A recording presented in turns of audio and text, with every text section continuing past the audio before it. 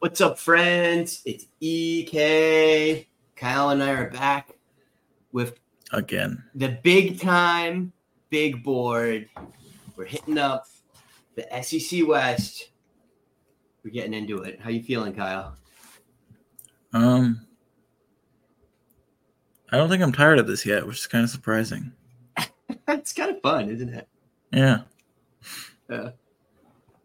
It looks funny because this is basically like both of us doing it, like the research that I would be doing more haphazardly and scattered like across many like 10 or 15-minute sessions over all summer. But we get to talk about it with someone else that's into it, and like at least like 20 or 30 other people like this enough to listen to it. So ready to roll. How are your teams? Are you excited about the SEC West this year? No, I hope they all suck.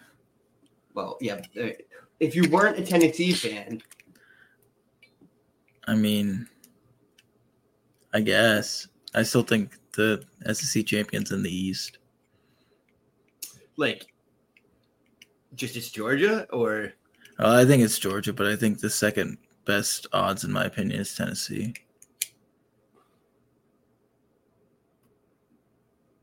We'll talk about Tennessee soon. You're hanging a lot on the head of one Joe Milton there, my friend. Yeah, I think he can handle it. Yeah, you think Hypo can handle it is what you think. Well, yeah. I mean, Alabama's hanging a lot on the head of somebody. Jalen Milroe, I think. And is that where we can start this these shenanigans that we're about to have? You want to talk about Bama? Yeah, let's start with like one of the top 5 teams in the country. Yeah. So, it's like, do we start with the one that's going to take an hour, or do we wrap up with it? I think we start with it because, like, 2 hours into this, we're going to be like, fuck, what are we talking about? Fuck, you want me to talk about Ja'Cory Brooks? Yeah. There's a lot to talk about at Bama. Bama, as per usual, has a roster loaded of talent. However, I do feel like they have lost something from those super dominant teams we saw a few years ago and really over a substantial time period. Or I guess it might be more accurate to think that the rest of the league has caught up to some degree. What do you think? I'll tell you what they've lost. They've lost Steve Sarkisian and Lane Kiffin. Yeah. When was Kiffin last year was there? Right before he got the Ole Miss job. Got it. That makes sense. I didn't know that. And Sarkisian is a goddamn good coordinator, man. So I'm with you. And Bill O'Brien before, yeah, was not up to the task, in my opinion. I don't know. I mean, there were some good offenses in his tenure at Houston, but I mean, he had Deshaun Watson and Nuke, and that was the offense, right? In those years. Yep, and like they bring in Tommy Rees from Notre Dame to be that new OC. Yeah, what do you think about Rees? Because I think he's about the same as Bill O'Brien. Right. I think the offense is still capped. Yeah, I think the offense is still capped. I mean, they're still Alabama. They're still going to run the ball well. Yeah. Quarterback hasn't been great at Notre Dame for recent years. They haven't really had a wide receiver that's been super impressive. Obviously, Michael Mayer took a lot of shine at the tight end position, but I don't know. Yeah. I think Alabama recruits a hell of a lot better than Notre Dame, so maybe this will be better for Tommy Rees here at Bama. I think the question for me with Rees, right, is like, so what we have to look at is what he's done at Notre Dame the past few years. And it's tough to sort out what was he doing because of the personnel there as opposed to what was he doing because it's what he wants to do at an offense. But and I think we're going to learn a lot about that in the first 2 weeks of the season here. But if, we draw parallels to Notre Dame and we say, hey, this is going to be that kind of system. I mean, Notre Dame tended to put mobile quarterbacks out there and use them on some designed runs, let them scramble freely. They tended to run the offense. Yeah, run the offense, through the running backs and through the tight ends. With some decent wide receiver performances. Obviously, I don't know if Reese was there when Claypool was there, but Claypool was okay. It wasn't great. 2020 was his first year. And then there was a kid, I want to say the year after that played pretty well too. But, I don't think we've had a 800-yard Notre Dame wide receiver in the past 5 years. Kyron Williams is really good. Kyron Williams was a top 20 CFF RB, top 5 in 2020. Kyron was a heck of a lot of fun. I think, even Audric Estime started to take off last year towards the end of the year. If that's what they're going to do, then the running backs are the guys to roster here. I'm not sold that that's what they're going to do, though, because I think Saban has an opinion on how the offense should run. And I think he's going to try to push it in that direction. Plus, if you're Reese, you have talent at the wide receiver position. The big question mark, as we're going to discuss, is quarterback, right? And, for my money, it's going to be Jalen Milroe. Jalen Milroe is the guy that's been in the room the longest. Not as highly pedigreed as Alabama quarterbacks of recent past, but, a top 15 QB in 2021. He's a redshirt sophomore. He's young. He's only 20 years old, even though this is his third season. 6'2", 220, and a hell of an athlete. We saw in limited work last year what it looked like, what he could do as a dual threat with the ball. And and you should be excited about that if he gets the starting position and you have him rostered. The kid can run. And it's not to say that he can't throw, but they certainly didn't ask a lot of him in that direction when he was on the field last year. Now, he has been playing well in camp. I focus more on fall camp than I did on spring camp at this point, but the same thing was true then, right? Milroe was getting the first crack at snaps. He played the most in the scrimmage they had last week. Counted for 3 touchdowns there, 2 through the air, 1 running.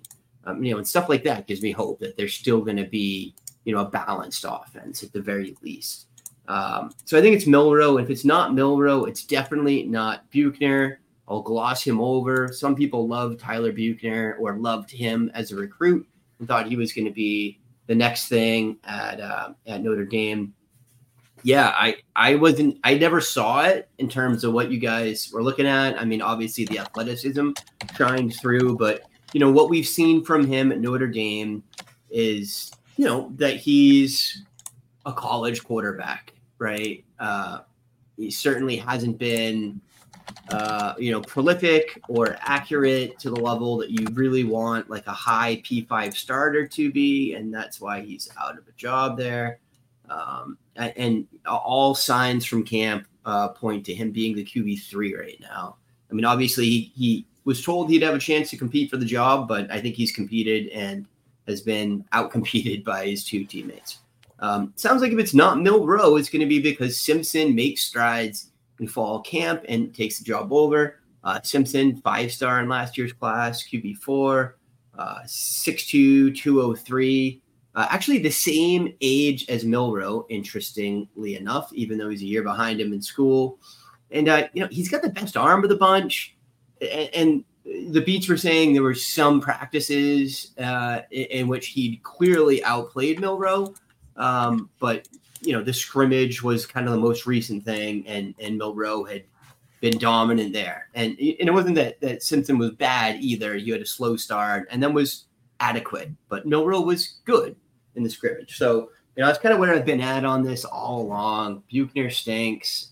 Milroe is probably going to get it through dint of seniority if neither of the 2 Alabama recruits outplays the other. I thought the most interesting thing about the quarterback room in the research I did today was that Lonergan is getting some hype. Obviously ain't going to play this year, but I'm going to read you quotes, Kyle. Quote, at times looked like the best QB on the field.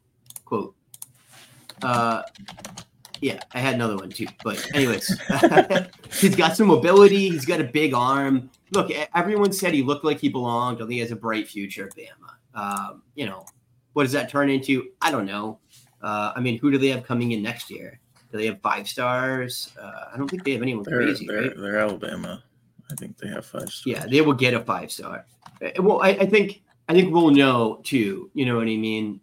If these guys don't do what Saban wants them to do in terms of like putting a dominant product out on offense, he's going to pull out all the stops and he's going to take a transfer, or more likely he's going to recruit like his guy, and pick up. They have one of the top 5 stars. Julian Sion, who is the QB2 on 24/7 committed currently. Got it. So he's got a 5-star already for next year. Yep. So, all right. So they got a backup plan, Running back is, as per usual, an embarrassment of riches for Alabama. Although Beats said, quote, "The room hasn't been this deep and talented in a long time." Although I feel like someone says something like that every year at Alabama. I can see why they're saying it this year. And really, I think what gets that comment is Justice Haynes, right? Justice Haynes is not going to be the starter this year because he's got talent in front of him, but will get on the field. And all signs point to him being the most talented guy in the room. Haynes is, a high 4-star this year, the RB3 in this class per 247. Just an all-around back, 5'11", 205, catches the ball, runs the ball well, has done nothing but shine since he's got there. The starter, Jace McClellan, went a 112 for 655 and 8 last year, and went for another 174 yards in the air, 3 touchdowns. He's a running back one for Alabama. He's always been good when he's been on the field. He's been injured a lot, so I wonder if they're not going to run him like a true workhorse. If he gets, I'm assuming he's going to get a load, kind of like Gibbs did last year, right? Like the biggest percentage of the snaps, but not, not what like Brian Robinson did the year before, right? And he's got the size, 5'11", 212. He's just been nicked up a lot. But, I think unless McClellan gets injured this year, he plays well. I think he is a weapon in the receiving game and therefore very viable for CFF. I also think he's a day 2 running back next year. Kind of underhyped just because, as always, he's been overshadowed by running backs that have been his seniors, and particularly by Gibbs last year. But nonetheless, I think he's good. 86.7 elusive rating. That was like top 14 last year. 388 yards after contact. That's over 3 an attempt. That's a good number. 32 missed forced tackles. So he's got some good peripheral stats that make me like him. Roydell Williams will be the RB2 to start the season. I think he's been good when he's been on the field too. He's just never been the best guy in the room and never will be because he's at Alabama.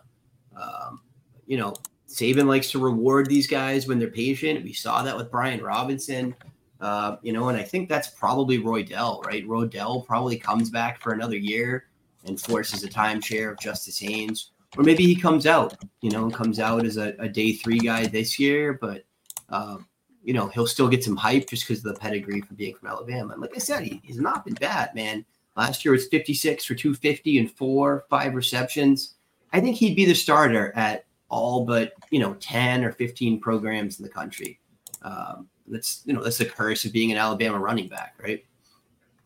Jamarian Miller is kind of the other guy in the room right now. He's 5'10", 211, the RB4 from 2022. He's good, man. His high school tape's awesome, prolific, caught passes, legit athlete, and flashed when he was on the field last year. I get no knocks on Miller. The problem for Miller might be Justice Haynes, right? Again, Saban gives these guys the opportunities to get on the field. I don't think that Haynes is in a different league than Jamar and Miller. I think he's the best player, the most talented guy in the room right now, but I think Miller's really good too.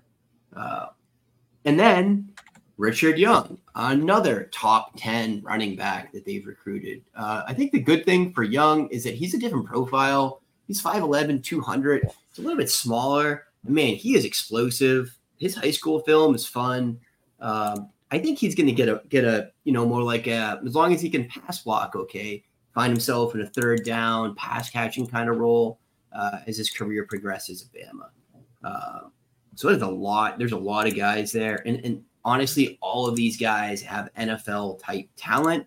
The problem is getting them on the field and getting them in front of and scouts and so on. But you got anything on the running backs, Kyle? I like McClellan quite a bit. I think he's a very good player. Other than that, I think you're right. I mean, Haynes does definitely pop out. Not really sure what to do with Roydell personally. I don't think amazing. I'd put him a little bit lower than that for actually, I don't know. I look at the guys behind him and I'm kind of like, I think you have him in the right place. Look, he's going to play in the NFL, right? Like, when's the last time you had an Alabama running back that didn't transfer out and didn't wind up playing in the NFL at some level? I can't remember. I mean, I'm sure there's some. But yeah, not highly recruited ones, sure. Yeah, right. Yeah, I mean, like walk-ons, transfers, depth guys. But and the thing is too, Roydell's got on the field a little bit since his freshman year, and he's always been fine. He's always good in the scrimmages, makes plays. He's just always been the third or fourth best guy in the room. That's why I was saying if he has a real path to prominence, it's going to be like a Brian Robinson. Like, I'm the fourth year guy and you guys are going to let me play. But I don't know. I'd like to see him come out just so Jamarian and Justice Haynes can get the playing time they deserve. But yeah, I mean, that all pretty much makes sense to me right now. So wide receiver.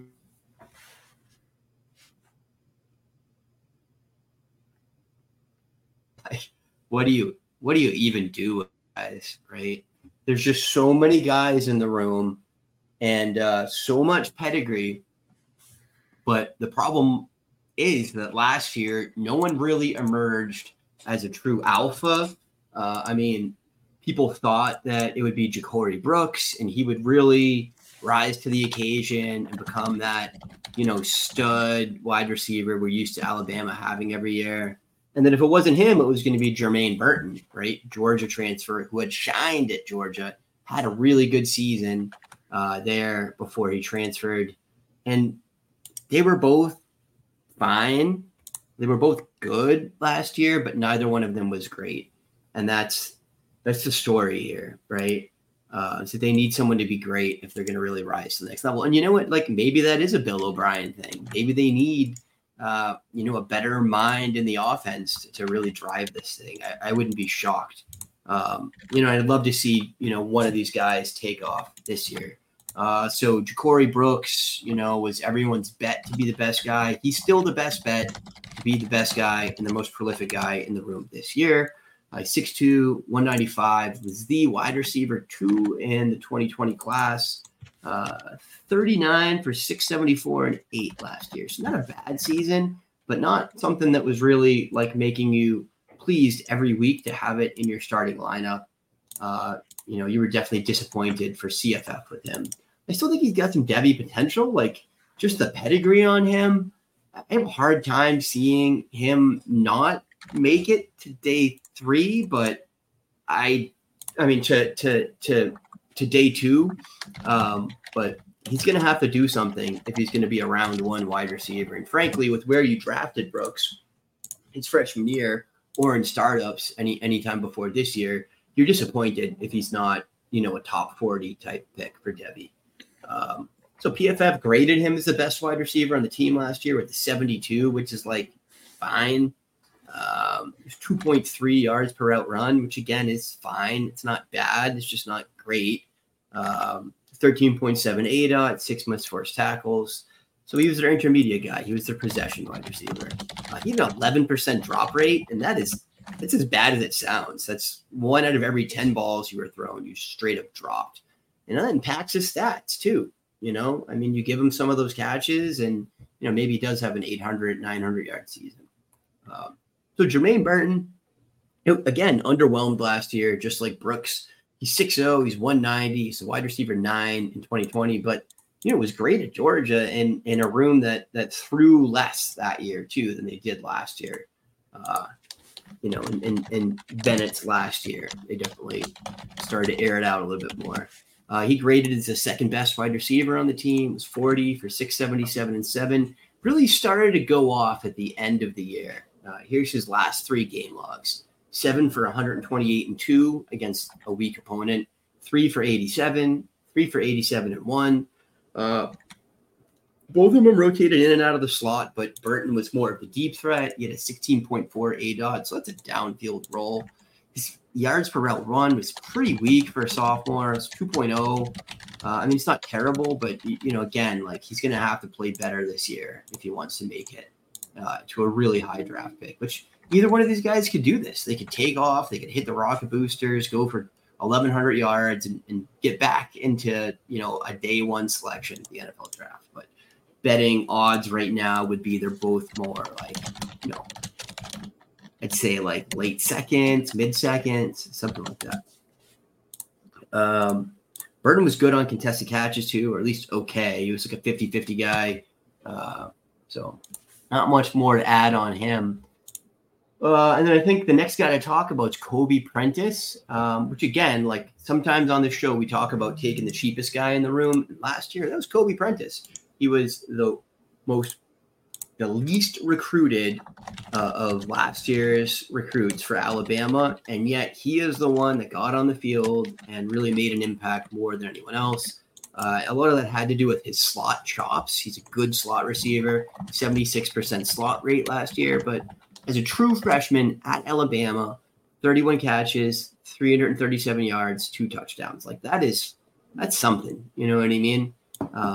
His role kind of waned a little bit as the year went on, but nonetheless, I think he's the wide receiver 3 until further notice. Malik Benson could bump him off that, but we'll find out as the season started. There wasn't anything clear I could really get in terms of that out of any of the beat reports, scrimmage reports, stuff like that. JoJo Earl, gone. Christian Leary, gone. A lot of the other, competition for snaps, really gone. Trayshawn Holden, gone to Oregon. So there's a couple of the returners worth talking about. Kendrick Law, I think, is underrated. I've snagged him in the last rounds of supplementals many times. I get why he's out there. He's got a depth chart ahead of him. But the thing for me is that no one on this depth chart has really demanded more work. I've seen beats say earlier in the offseason that hey, it's going to be Kendrick Law and Isaiah Bond to start us this year, which I think someone's just saying that to just say something, but I can tell myself a story where it is Kendrick Law or Isaiah Bond. So Law came in as an athlete, 5'11", 201, but he's the kid is built. And, he's got that kind of rack god, running back, type build, and didn't get highly involved till the end of the season, but had success with the work he was given. So, look for him to do a little more this year. And then Isaiah Bond is probably the more exciting of the guys. 5'11", 182. He's a legit burner. Actual track speed. 17 for 220 and 1 last year. So again, neither one of those guys, or neither him nor Prentice are year 1 zeros. I think Law isn't either because he scored a touchdown, which I think gets him out of it. So I think any of these guys. I think Isaiah Bond is ridiculous in terms of his speed and mostly his ability to get to his top end speed very quickly. Yeah, I think that's what really separates him as a prospect. I really like Isaiah Bond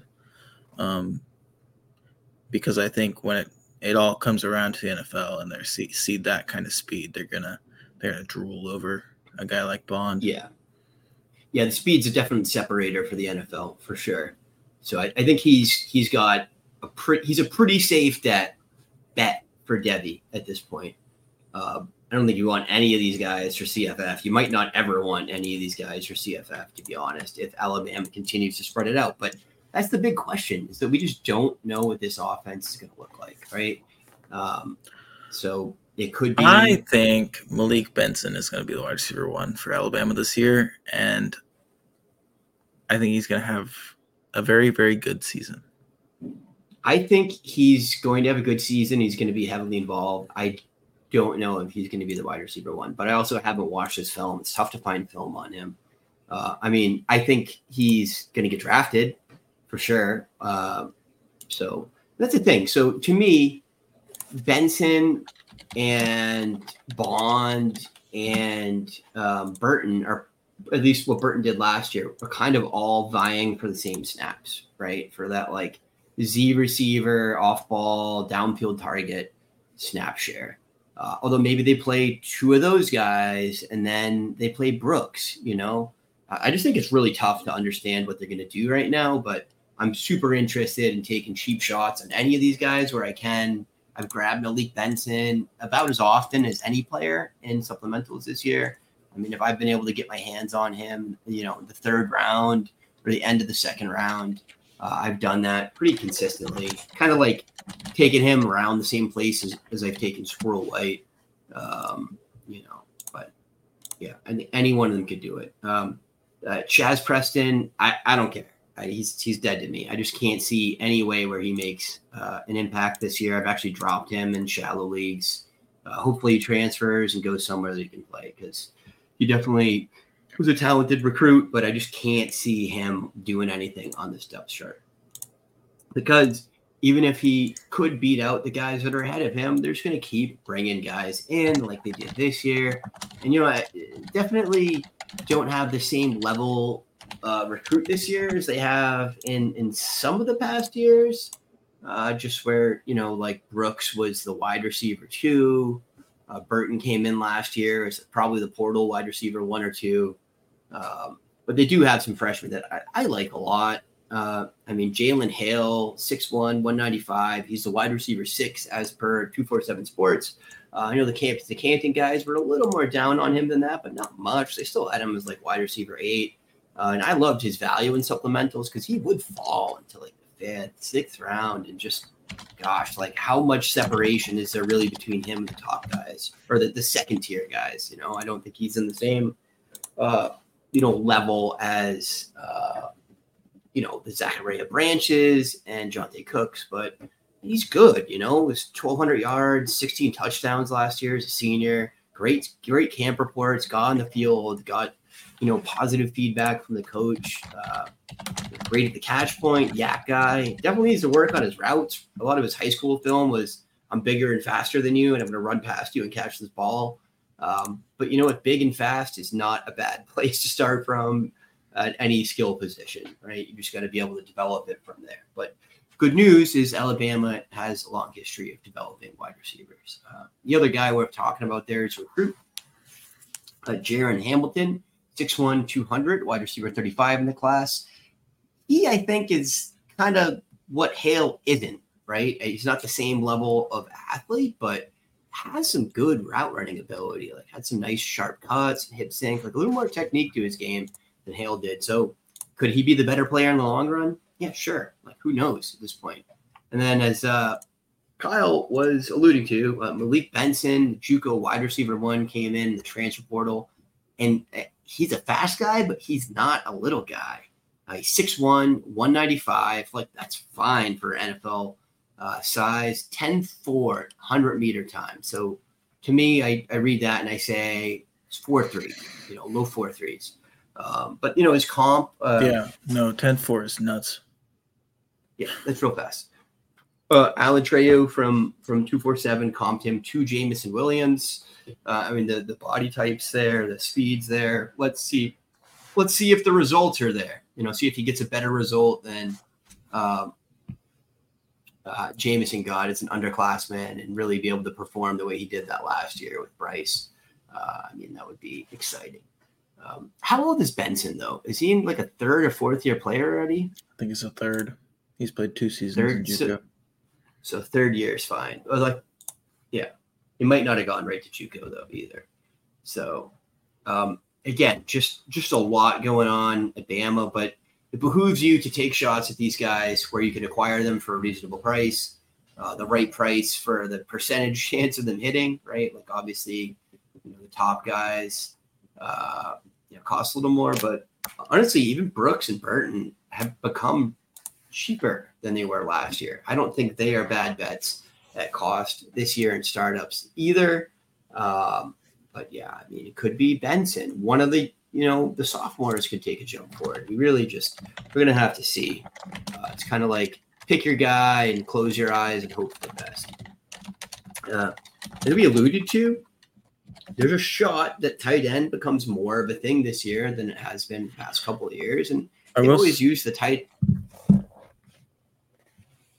do have some notes on wide receiver before you jump. Malik Benson played JUCO at Hutchinson Community College, which is probably one of the best community colleges in the U.S. in terms of football. Alvin Kamara went there. Cordero Patterson went there. Gerald Everett, Marcus Golden. They've put guys in the NFL before. I think Mitchell Tinsley was there before he went to WKU. They get good coaching there, and they've put guys into the NFL. So I think that's worth noting. And then Jaron Hamilton. Jaron Hamilton's a guy I really liked last year before he committed to Alabama. I thought Jaron Hamilton was a very underrated wide receiver in the class. And then he got an Alabama offer and committed in December, November. And I was very disappointed because I was hoping he would go somewhere where he could actually do something. Bummed me out. We'll see. Like I said, he's definitely more refined than Hale is at this point. So if they don't bring anything crazy in 2024, I mean, I could see a world where he gets some work over, the Kendrick Laws of the world, right? Would be his competition at that point. But we'll see. Because I do think Burton, Benson, Brooks, all gone to the NFL this year. So a lot of opportunity opening up in 2024, unless things really go poorly for one of them, major injury, something like that. Could be. I'm surprised Burton's back for this season. Honestly. Is he going to be a senior? Yeah. Yeah. Brooks too, right? No. Got it. Yeah. I mean, it wasn't the season Burton hoped for, I don't think. I still feel like he could have got drafted last year, though. I mean, he must have got a return to school grade, though, or didn't want to take the round 4, round 5 type pay that he was going to get. So I think there's some reason to be excited about the tight end room this year. I mean, again, part of that for me is who knows? We haven't seen anything crazy out of any of these wide receivers. So maybe they lean on tight end a little bit more. Amari Niblack was a high recruit last year, athlete 6'4", 233, has legit speed. He caught a couple of touchdowns in the scrimmage. Every time I've read Alabama beat reports this year, they talk about him.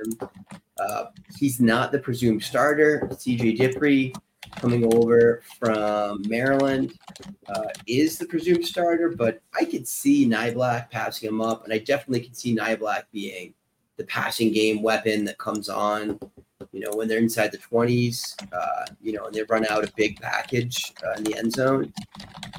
I could see him catching 8 or 9 touchdowns this year. The yardage probably isn't there, but let's see. Everyone has said awesome things about him, and he does have the kind of athleticism, not just to be an NFL player, but to be a really exciting NFL prospect. So he's a guy I've acquired some shares of cheap. He's literally on the waiver in a lot of leagues.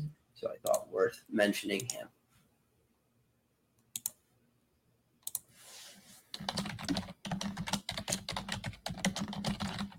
All right.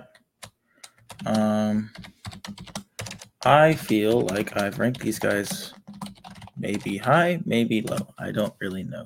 You should tell me where I'm wrong.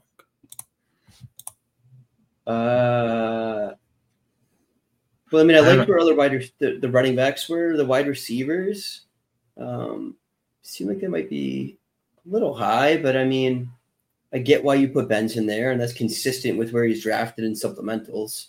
I think Brooks, where you have him, is probably higher than consensus ratings on him, but it probably makes sense. Like, it's really going to be, he's going to have a dud of a year not to make it to like top 90 draft capital, right? Top 100. Even if he's in the back end of it, I think he gets drafted to a starter role in the NFL, just from pedigree and the success he's had. I think Bond, I think the rest of those guys are maybe a little bit high, but then I look at what's behind him and I'm like, not really, you know? Yeah. Cowing. I think part of that's just not getting to a lot of people yet. Like, it feels higher than it will be at the end. Yeah, like, I could argue that Jalen McMillan should be over Bond right now. We talked about the speed with Bond, but McMillan's done. See that. He's got 1,000-yard season, and he has elite athleticism. So that one I think I'd argue with you on. The rest of them, I look at him, I'm kind of like Mario Williams should probably be ahead of him too, but other than that, what has he done?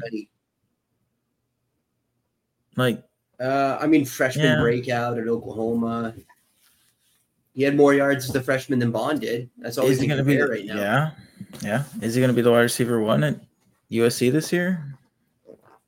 Is Bond going to be the wide receiver 1 at Alabama? Well, I think Williams should be. I think that's a fair expectation of him if we want to rank him highly, considering the rest of the people in that room, and he's a junior. And anyways, I don't think any of this is crazy, really. And even the lower guys at Alabama still have more pedigree behind them than the guys that we put behind them, right?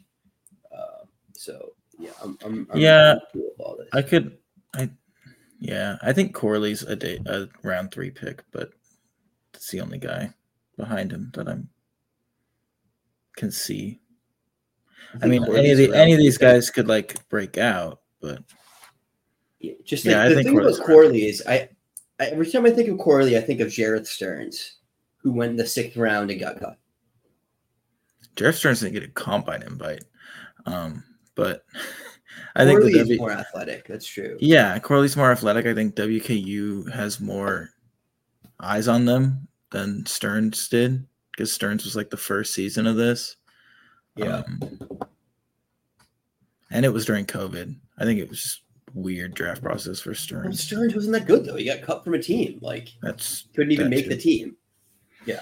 But again, I think the difference might be athleticism. I think Corley's a legit athlete. Stearns was a great college wide receiver that just couldn't hang in the NFL.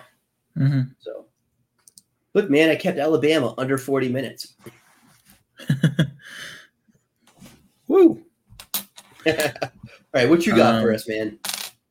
What about, I just ranked Milroe for CFF. Oh, yeah, I don't think you have to rank anyone else. I guess I'm just saying, do you like where I ranked him? I think he's going to have rushing yards. That's why I ranked him decently. I think he runs for 500 yards, 400 yards. Yeah, I think it's fair. Plus, he's throwing to pretty good wide receivers. I could see him throwing for 3,000 and running for 400, but accounting for a bunch of rushing touchdowns, and that really pumping up his CFF numbers. So he's a big guy too. I could see. Yeah, I think he's a red zone rushing threat. Yeah, he's an elite athlete. Like, he really is in that like Jalen Hurts mold if he can figure it out. You know. Mm-hmm. Yeah, I agree. And Jace looks right. I mean, he could be much better than that. Yeah, it's the same thing with the wide receivers. It's like any of them could be way up there. I think Jace is though, because I don't know. I think Jace is going to get receiving work the way Gibbs got receiving work, but it's tough to say that because the offense changed a lot. If it's Milroe, does he dump it off less? So I feel like some people are very optimistic about that have him going for like 50 catches this year. But I think there's a better chance of that happening if it's Simpson than if it's McClellan. I mean, than if it's Milroe. Yeah, I don't think he's a 50 catch talent either. I think he can catch, but I don't think he's Gibbs. He's not Gibbs, but he's a good pass catcher. Yeah. But like the guys above him, like Kai Thomas, TJ Harden, we expect them to take like the full work in like decent offenses. Yeah. Compared to like 50, 60, 70 well, 70 would be really high, but 60% of the work in a better offense, but I don't know. Yeah, it's probably 60, and then I think I would argue the point if it wasn't Milroe, but I think Milroe is going to take so much goal line rushing work and cut down on dump offs, and you probably have him ranked pretty appropriately. Yeah, I mean, I could see him lower too if like Brooks or Lloyd really took over that backfield. I don't know. Yeah, I don't know. It's tough.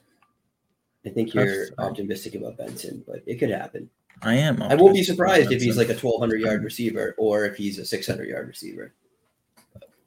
Me as well. If he's Jameson, like we're way wrong, right, for CFF, but I don't know. Yeah. If he's Jameson, he should be a top 8 receiver, right? But I will move on to the other historical powerhouse in the SEC West, and that is LSU.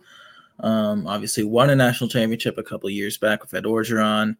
Had some down years after that is what we'll call them, and then have now settled on the head coach of Brian Kelly, who had his first season last year. He brought in a transfer quarterback with him, Jaden Daniels from Arizona State, who started pretty much all the season until he got hurt. He was 266 for 388 for 2,913 yards, 17 touchdowns, and 3 interceptions. He kept the ball out of the other team's hands. That's what you like to see. And then on the ground, he added 885 rushing yards and 11 touchdowns. That's where the CFF production was for Jaden Daniels. I don't know if he'll do that again. I would assume they want to keep him healthy. I don't know. He's obviously capable of it, so it's obviously something that we need to watch out for. But I mean, in my opinion, he wasn't like super efficient. Brian Kelly's got to win games. So if his best chance of winning games is Jaden Daniels running the ball, that's what they're going to do. He doesn't have that long of a leash there. You know? I think he does. I'm not saying I think he gets like fired this year, but I think he's got to like put up winning seasons. You know what I mean? If they come out for losing season this year with the talent they have. Yeah, I don't think they're necessarily in danger of that at all. But yeah, sure. And then behind him is a guy that a lot of us in like the Devy CFF sphere kind of think is a better quarterback, but we don't have a ton of like proof, is Garrett Nussmeier. Garrett Nussmeier was the QB 19 in 2021. Got a couple opportunities to play after Jaden Daniels got hurt last year. He went 15 for 27 for 294, 2 touchdowns and an interception against Georgia in the SEC championship game. That's not bad for a guy who hasn't really started a ton of games against the best defense in the country, you know, even though it's a 50-some% completion percentage. And then in the bowl game against Purdue, he went for 11 for 15 for 173, 2 touchdowns and an interception again. How do you do you rank Nussmeier personally above Daniels for Devy?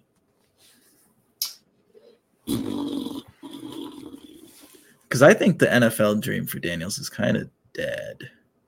It's real slim. Yeah, I think he gets drafted, but I think he gets drafted on day 3 unless he improves as a passer this year. Right. I think it could happen still, but yeah. I mean, his passing upside is limited, and we saw that last year, right? Nussmeier, I think he's got a road ahead of him still that could lead to the NFL. So I think like Jaden Daniels definitely gets drafted, but doesn't get drafted highly. Garrett Nussmeier could be a complete nothing, or still has a path to like top 60 type draft capital. Probably not like early first round draft capital unless he like takes over this year and goes nuclear, or takes over next year and like really is just elite. And is Joe Burrow. Yeah. Yeah. Right. Yeah. Nussmeier, I believe, is a junior this season. So yeah, it's going to be tough to not see him play. Yeah. Yeah, he is. He wasn't in last year's class. He was in the class before. So, yeah. All right. And then, so obviously, Jaden Daniels' 885 yards was very good for a quarterback, but it was also the best rushing line on the team in general. No running back surpassed him. They did have a couple guys who were around. One of those is Noah Kane, who quite possibly had like one of the quietest 10 touchdown seasons of all time. He just transferred in from Penn State last year as a junior, went for 76 attempts, 409 yards, and those 10 touchdowns. John Emery showed flashes occasionally as a redshirt junior last season. He also had 76 carries, 375 yards, and 6 touchdowns. Other guys who also saw the field last year also were kind of interesting. Armani Goodwin was a sophomore last season, only played in 7 games and didn't really play in 3 of them. He had 45 carries, 267 yards, and 5 touchdowns. I thought Goodwin was going to take over the backfield after the first few games, and then he just kind of had that injury and never really got back to full health. Josh Williams was a senior last season who had 97 carries, 532 yards, and 6 touchdowns, along with 21 receptions for 132 yards. He has requisite size and obviously can catch the ball, but he's going to be a 5th-year senior this year, so not super excited about him either. They bring in a couple of guys, they bring in 3 guys, newcomers. The first of which is a transfer from Notre Dame, Logan Diggs. Obviously, he was recruited by Brian Kelly back at Notre Dame and now joins him in Baton Rouge. I think Logan Diggs is probably the favorite to be the quote-unquote RB1, take the first snap of the first game. Last season, he had 165 carries, 822 yards, and 4 touchdowns. That's definitely a better stat line than anybody at LSU had last year, but obviously different situation at playing at Notre Dame. And then they bring in 2 4-star freshmen, Trey Hawley and Caleb Jackson. I use the term 4-star kind of loosely with Trey Hawley. He's pretty low in terms of 4 stars, but Caleb Jackson is a pretty interesting freshman. I mean, he is I think he might have the highest ceiling in the room. I think that's pretty fair to say. He's 6 foot, 200 coming out of high school, the RB10 in this year's class. He's been clocked at 20.6 miles per hour. He has good hands. In terms of athleticism, he's big, he's fast, he can catch the ball. It's everything you want to see in a running back. Personally, I don't think he's necessarily very good at playing the position yet. That's kind of my issue. I think he doesn't really bring his pads down, doesn't really run people over or anything. Not the greatest vision, but these are things that are more coachable. In terms of athleticism, he has it. So Caleb Jackson, a name to watch in the future, I think.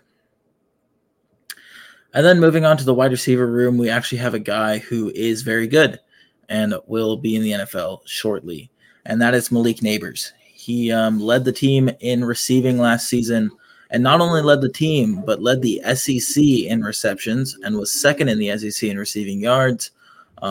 Just absolutely annihilated Kayshon Boutte and took over that room for himself. Malik Nabers is 6 foot 199, and he plays a little bit of slot or a decent amount of slot, but mostly out wide. He had a 38.8% slot share last year. So multifaceted wide receiver. He's very athletic. He has great speed, requisite size. I think he is a future NFL player for sure. I think my current projection would be mid to late first round.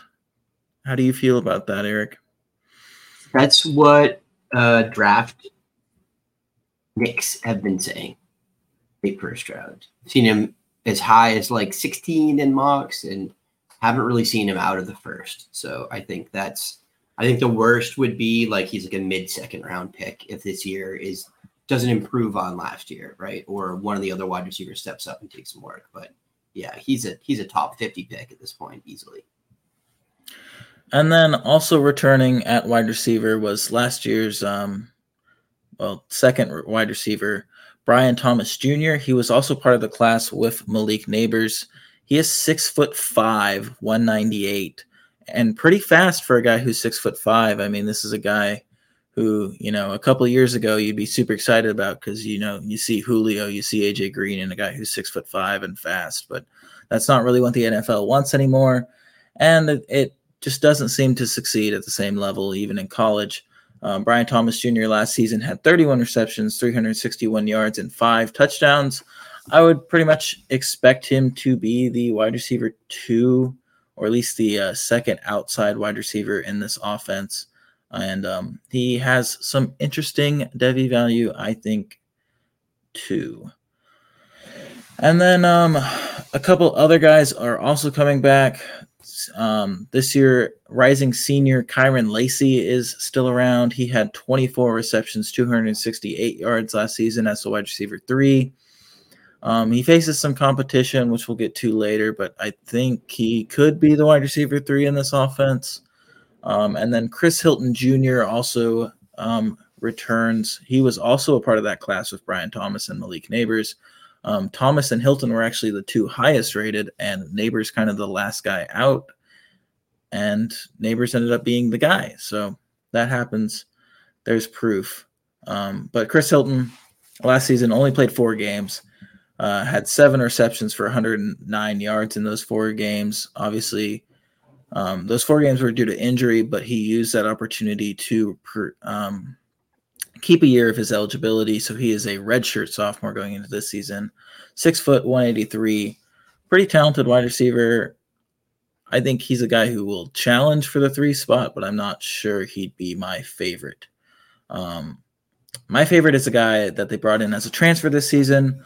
And I think bringing him in as a transfer more had to do with the future of this program, with guys like Neighbors, Thomas, and probably Lacey all going pro next year or leaving the program. Aaron Anderson transfers in from Alabama. Aaron Anderson last year was a 5-star freshman, 5'8", 180, super quick, super agile, has top end speed, a little small, obviously at 5'8", and pretty much limited to the slot. I mean, there's some outside ability there, but I think he's mostly a slot. He was a year 1-0 last year, but he was injured and was only able to play in 1 game. So you can excuse that for injury, but obviously I'd like to see him take over pretty quickly. But I do think he's a good player. I do think Aaron Anderson has an opportunity to be the wide receiver 3 in this offense, be the slot guy in this offense this year. And if he is, then I think we're looking at a guy who's going to be a name to watch for Devy. And then they bring in 4 freshman wide receivers this year as well. Based on 24/7 rankings, the highest rated is wide receiver 14, Jaylen Brown. He is 5'11", 170. He's quick. He's shifty. He's a good route runner, has decent speed. He's been clocked at 21.3 miles per hour. But he's 5'11", 170 is obviously a little skinny. He lacks physicality as a wide receiver. More of a slot guy. Also, like Anderson, probably has some outside ability, but I think more of a slot guy. So an interesting prospect, Jaylen Brown. I think Shelton Sampson Jr., who 24/7 has rated 7 spots lower in the wide receiver class, is actually a better prospect. He's 6'4", 181, and he's not just tall. He has a good release package, flexible hips, good speed. He plays the wide receiver position well, as opposed to a lot of tall guys who you do just see run past people and then catch the ball above them. I think Shelton Sampson Jr. actually makes corners lose him, and he gains separation, and he has NFL speed as well. So I think he's interesting. And then 2 more guys they bring in are Kai Preen, who was an athlete and was rated as the athlete number 15 in the class. He's 6 foot 190, ran a 10.9400 meter, which is pretty good.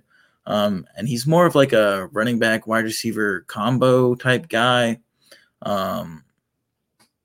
He makes plays with the ball in his hands. Not a great wide receiver yet, but maybe he can make strides in playing the position. And then wide receiver 53, Kyle Parker, is another guy very similar to Jaron Hamilton, who I liked as a prospect before he chose one of the premier wide receiver depth charts in the country. He's 5'10", 175.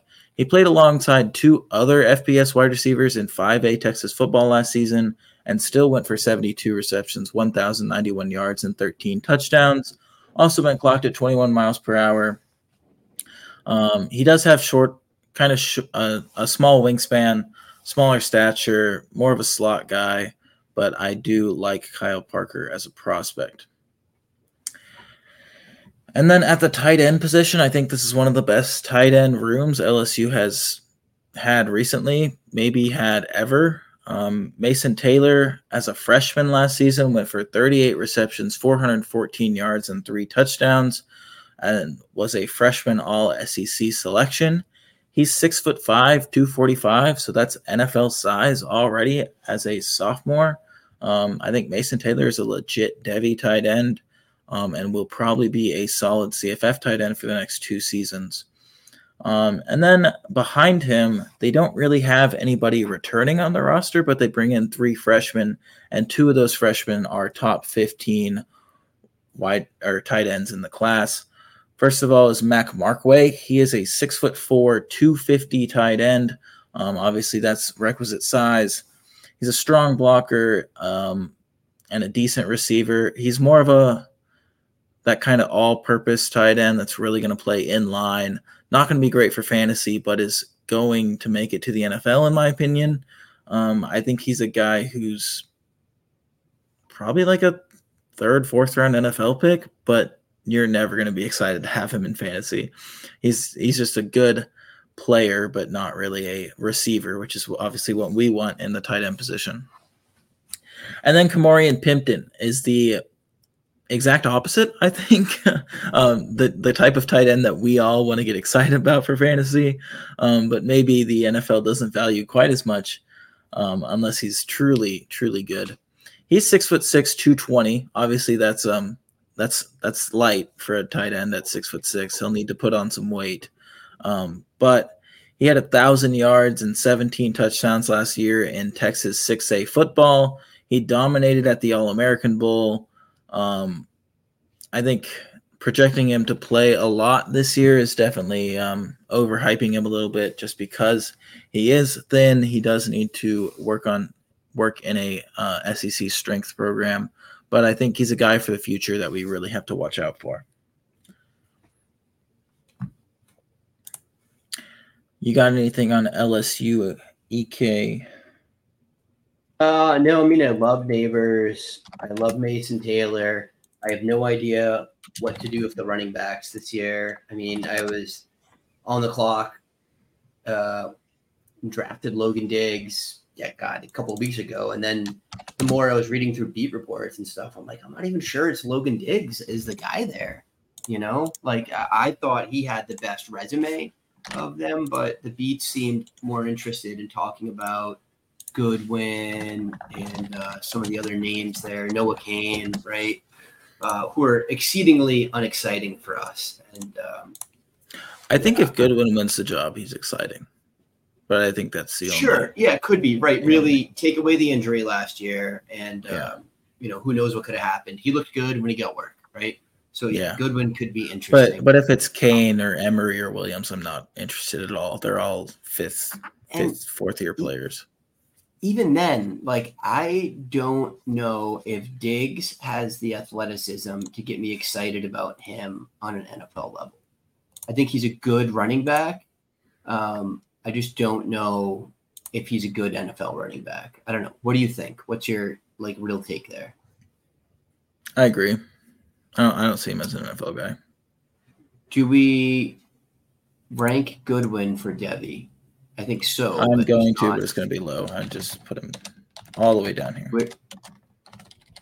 Yeah, that's fair. I'd rather have Zach Evans. I'd probably rather have a couple of those other guys. But you know what I noticed, and you're poking around doing stats for this too, is who's the kid from Arizona that's like a top CFF running back?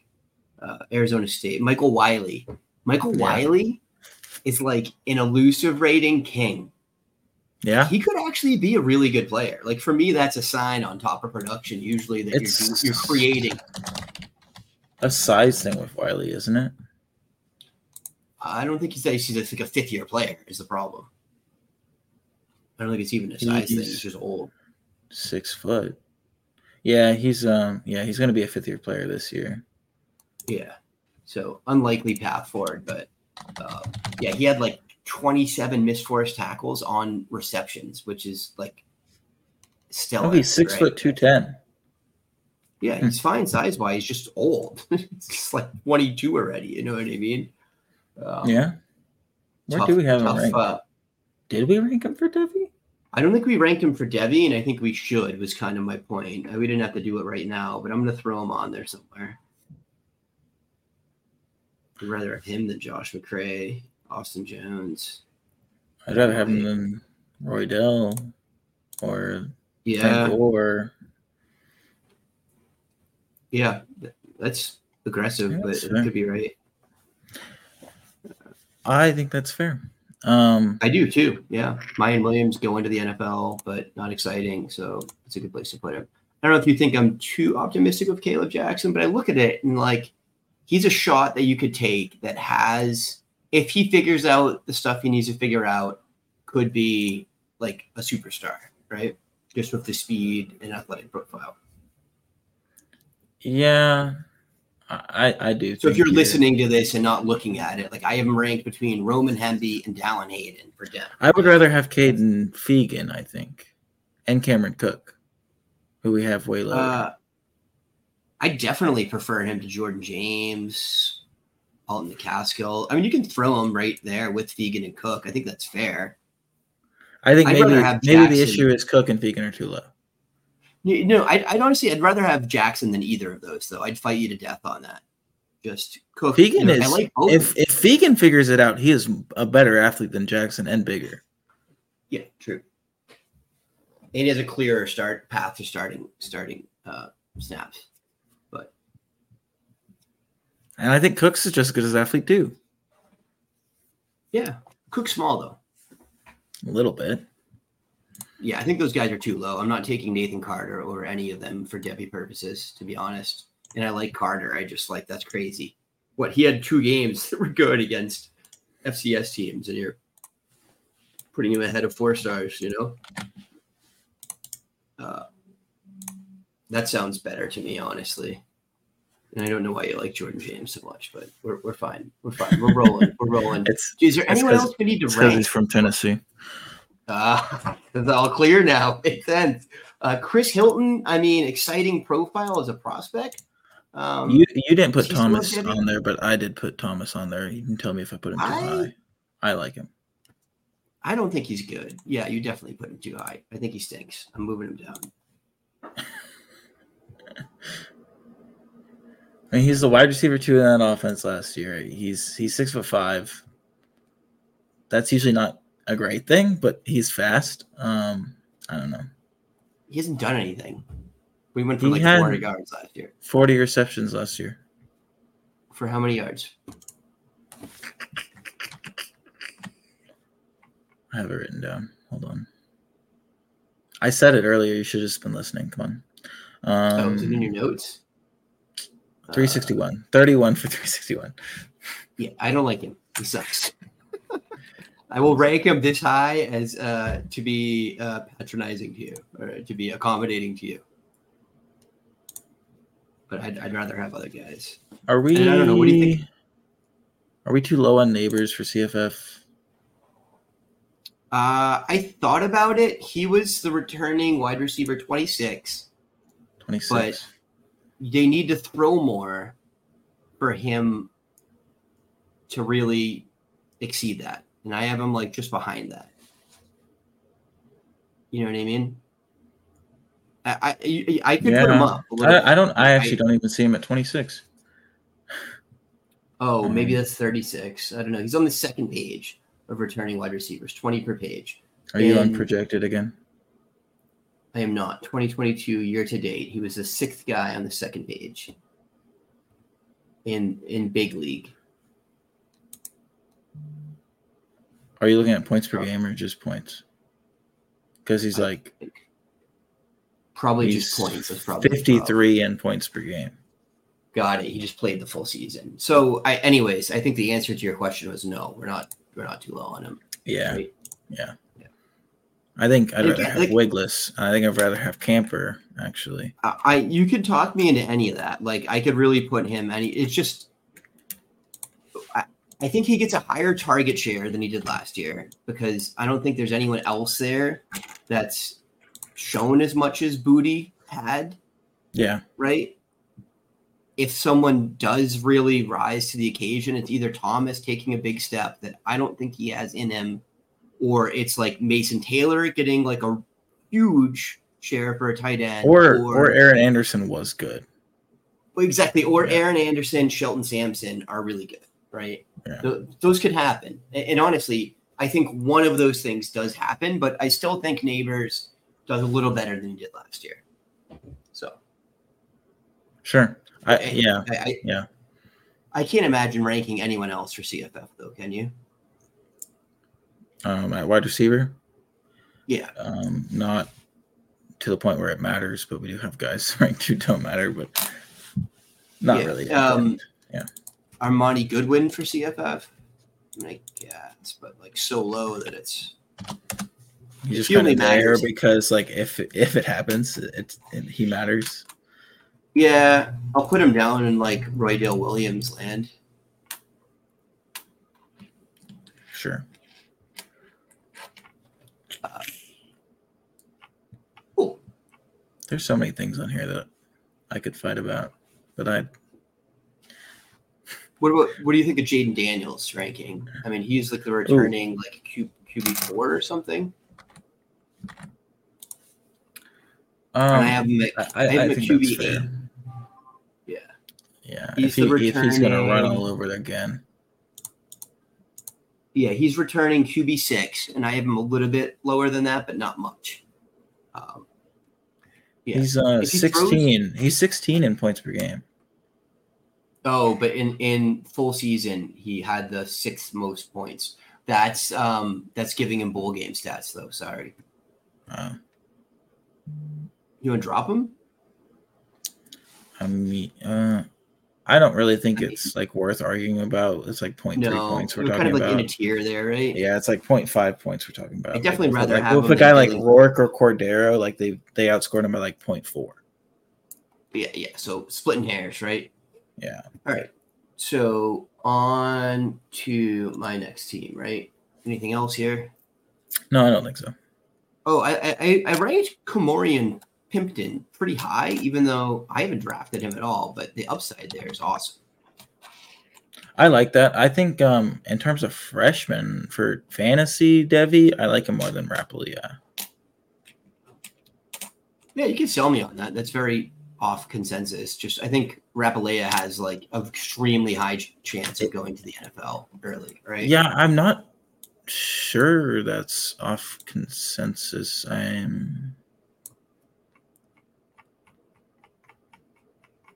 I guess it is. Yeah, you're right. You're right. I mean, even then, I could argue Kean Burnett should be above Pipton. You know what I mean? He's got the same type of athleticism and has already been good in camp and like seen the field a tiny bit. But I don't know. It's not worth splitting hairs over. Okay, so the next of these bountiful teams you have bestowed on me is Ole Miss. Not much change on the back end. We got Lane Kiffin doing Lane Kiffin things, which are good. I was impressed last year by the way he adjusted to the personnel, right? I mean, they've been this like really prolific passing offense, and he had shitty quarterbacks and shitty wide receivers, so he just ran people over at the ball, which was he lost his OC last year, Jeff Lebby to Oklahoma, so you never know how much is that. Season. Yeah, before last season. How much is that? How much is I feel like personnel? He's still the. I feel like he's still calling the shots, though, right? Yeah, but Lebby's a guy who's been around for a while, so Lebby is like a big name in terms of OCs. So yeah, but yeah, And also, anyways, yeah, you're right. They didn't have a wide receiver that was worth a crap. No, I mean, Mingo got horrifically overdrafted by the NFL, which I get because of the size and the athleticism, but like nothing in his data set really showed that he should be that. Some people did the splitting hairs. So if you looked at like before the injury and, you got double teamed, and it's just like, if you got to tell a story to make something make sense, it probably didn't make sense, right? So I think this looks similar to last year, honestly. Jackson Dart was the clear QB1 in scrimmages. I wasn't sure how that was going to shake out, but it looks like he's kept the position and doesn't really look like they're considering pulling him. Although I got to feel like he's, if he plays poorly in the season, they throw Sanders in. I mean, Sanders is wild that they got Sanders. Well, they got you had to promise Sanders a chance to compete for the starting job, I am sure. Right. And I'm not even sure that like Sanders might just be a better quarterback than Jackson Dart. Right. I mean, he's never been like incredible, but he's been like a competent college quarterback for 5 years. There's a case that Spencer Sanders is a better college quarterback. Yes. Oh, yeah. Right. I don't think he's I think he's a day 3 pick for the NFL. I think he goes in that like now because of Brock Purdy making all of a sudden quarterbacks that would not have get drafted now. I think he gets drafted, late day 3 as backup. But so in the scrimmage, they had a scrimmage last week. Dart was 7 for 9 for 94, which is good. He threw an interception, which is not good. Spencer Sanders was 9 of 17 for 140. Walker Howard, who I do like a lot. I like him as a prospect. I like the landing spot for him because I think there's a pretty clear path for him to, win a job next year if he is good enough and can do it. He was 7 of 16 for 75, which isn't great, but it is what it is. They did have a fairly highly ranked freshman come in, Austin Simmons, QB 19. The beat said he played well in camp so far. So maybe he's a thing in a couple of years here. Is Simmons the guy Simmons reclassified. Simmons was supposed to be not in next year's class, but in the class after that and reclassified really? To go to Ole Miss. So he's like 18 right now. He's like 17 right now, I think. That's wild. So the reports were good about him. Yeah, I didn't know much about him. I hadn't done any work like deep on the QB class, but everyone says he's played very well, surprisingly well in practice so far. So that's interesting. Running back, obviously Zach Evans out. Doesn't matter that much. Quinshawn Judkins is a monster. I think he's at worst, even if you just don't love Judkins for some reason, I can't imagine anyone having him lower than like Devy RB6. I could see arguments for him being the RB2. I personally have him kind of right in the middle there because I do like Rocket a lot and I like Singleton more than I like Judkins still. And I think you could put some of the other 2023 guys ahead of him and it would make sense, but I could argue that either way. I think I'd probably put him at the RB3 right now myself. 274 carries, 1,567 yards, 16 touchdowns last year as a true freshman in the SEC, 15 catches, 5'11", 210. I mean, the dude is a star. I don't even think I need to go on about it very much. I think everyone knows he's a stud. He's a lock for round 2 in terms of Devy, and he's a lock for 1,500 yards for CFF, which, God, I mean, it's got to make him top 5 sort of running back, right? Beast. The interesting new addition there is Kedrick Riscano, RB8 per 247 in this class. He's stupidly athletic. He's just real fast. I think they had him listed at just a little under 200 pounds, but I've also seen him listed closer to 200. So I'm not really worried about his size right now. I don't know if he's going to be a 215-pound guy, but he's definitely in a range where he can get up to that like 205, 208 and be Devy relevant, right? And I think the good thing is if they replicate what we saw last year, there are significant carries available for him. It's not just last year too. It's been most of Kiffin's tenure mean, like Henry Parrish Jr. had a decent amount of carries behind Ely, and whoever was behind Evans the year before last was pretty involved as well, I believe. Yeah, pretty close. Stu Connor and with the other guy. It was the other guy that was there. It was he might have still been Parrish. Oh, Ely? Parrish. Oh yeah, it was Snoop Connor and Ely. Yeah, and Ely. Yeah, they were the thing there. And Parrish was in the same class, but I think he was gone already that year. Any instance, I won't be surprised if Riscano gets 200 carries. Right? I don't think you give him 250, but I think you can project him for 200. He could hit 1,000-yard season this year, and I don't think it'd be surprising. You know what I mean? I don't think you project him for that, but I think you project him for over 800 easily. I think 200 carries would be surprising. Evans got like 230 last year, right? Yeah. Well, I mean, obviously a different player, but like, yeah, I think Zach Evans is better. But, well, I mean, third year. Zach Evans was more highly recruited a little bit. I mean, Riscano could be that good. We don't know. We don't know much about him right now. So, sure. I mean, if he doesn't get 200 carries, somebody else got significant work in that backfield, and I don't think there's any other really people on that talent level there. There's a transfer they got in, kid's named Jam Griffin. He's a 3-star. I didn't get that much into him, but he's the only other guy that even like touched the ball in the scrimmages. So, and Riscano actually outperformed Judkins in the scrimmages. Ulysses Bentley is there, isn't he? Still there. Oh no, I'm looking at last. Yeah, he didn't get mentioned. I think he's still there. You're right. So he could be the RB2, but I don't know. I think Riscano's better. They didn't mention him in the spring reports at all, though, but I don't believe he transferred. Oh, never mind. Wide receiver. Yeah. I mean, they lost John. Is Bentley healthy yet? He had some injuries last year. I don't know. Maybe that's why he's not. It wasn't discussed. Yeah, but anyways, he could get him and Riscano could each get 110 carries, right? Like that could also happen, and it wouldn't surprise me that much. Wide receiver, they lost Jonathan Mingo. They lost Malik Heath. They brought in a host of transfers because there was no one else on the roster really that I even cared to talk about after those guys.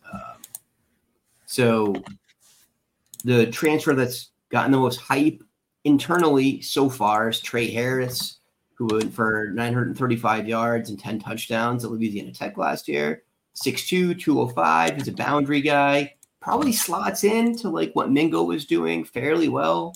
He had really good PFF grades, like an 80, which is pretty good.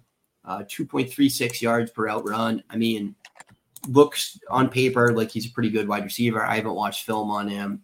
I am more interested in Zachary Franklin, as is anyone that's played CFF, because the dude is coming off his second consecutive 1,000-yard season.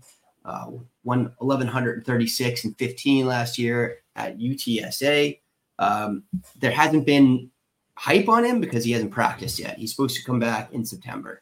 So that might be a slow start for him too. If he's not even really practicing until after the season started, he could be a factor as the season progresses. But I don't think he's going to be a thing week 1, week 2, which is really disappointing if you have him for CFF or C2C. You're probably counting on him for 20 points per game, and you ain't going to get it.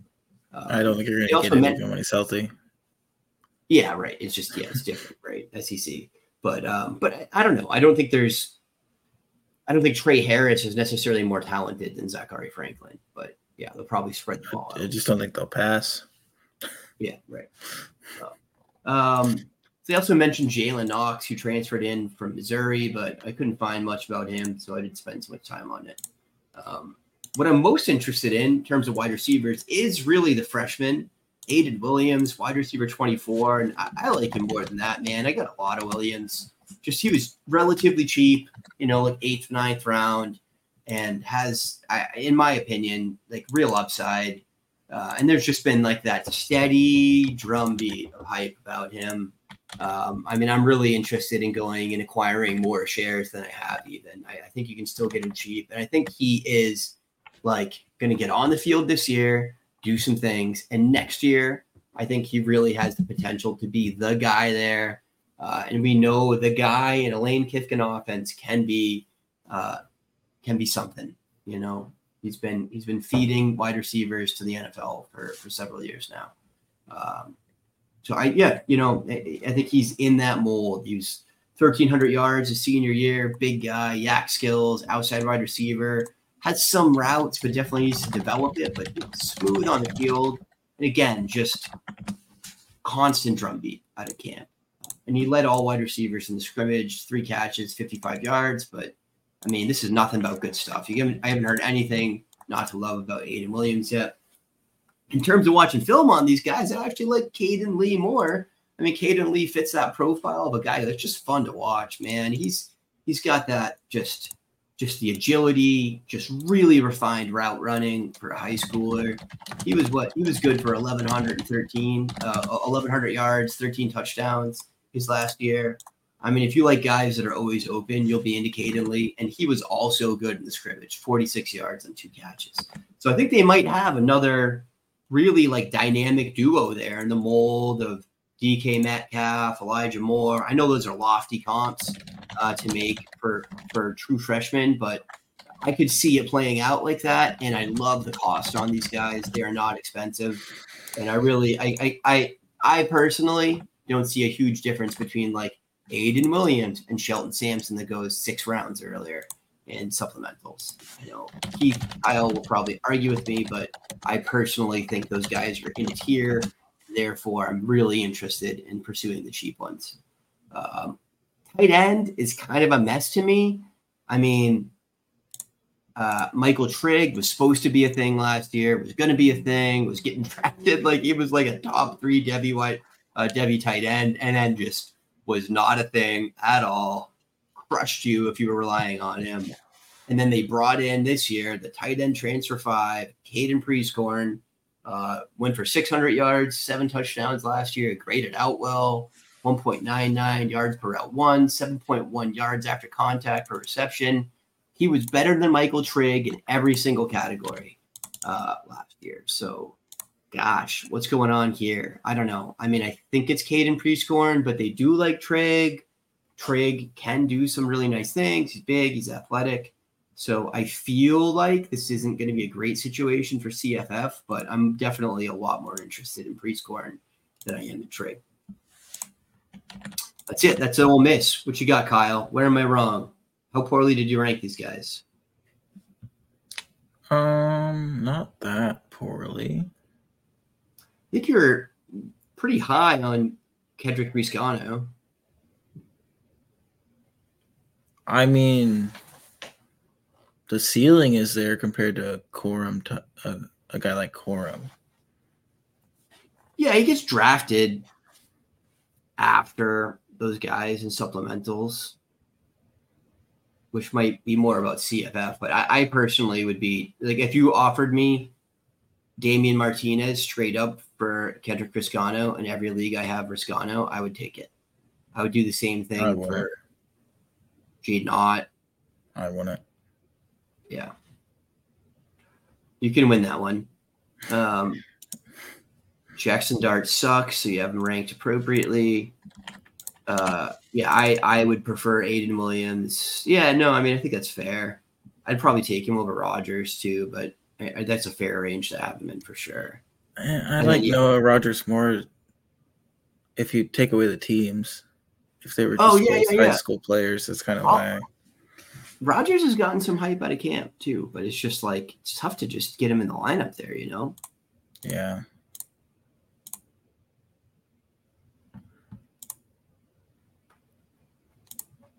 I'm still trying to rank.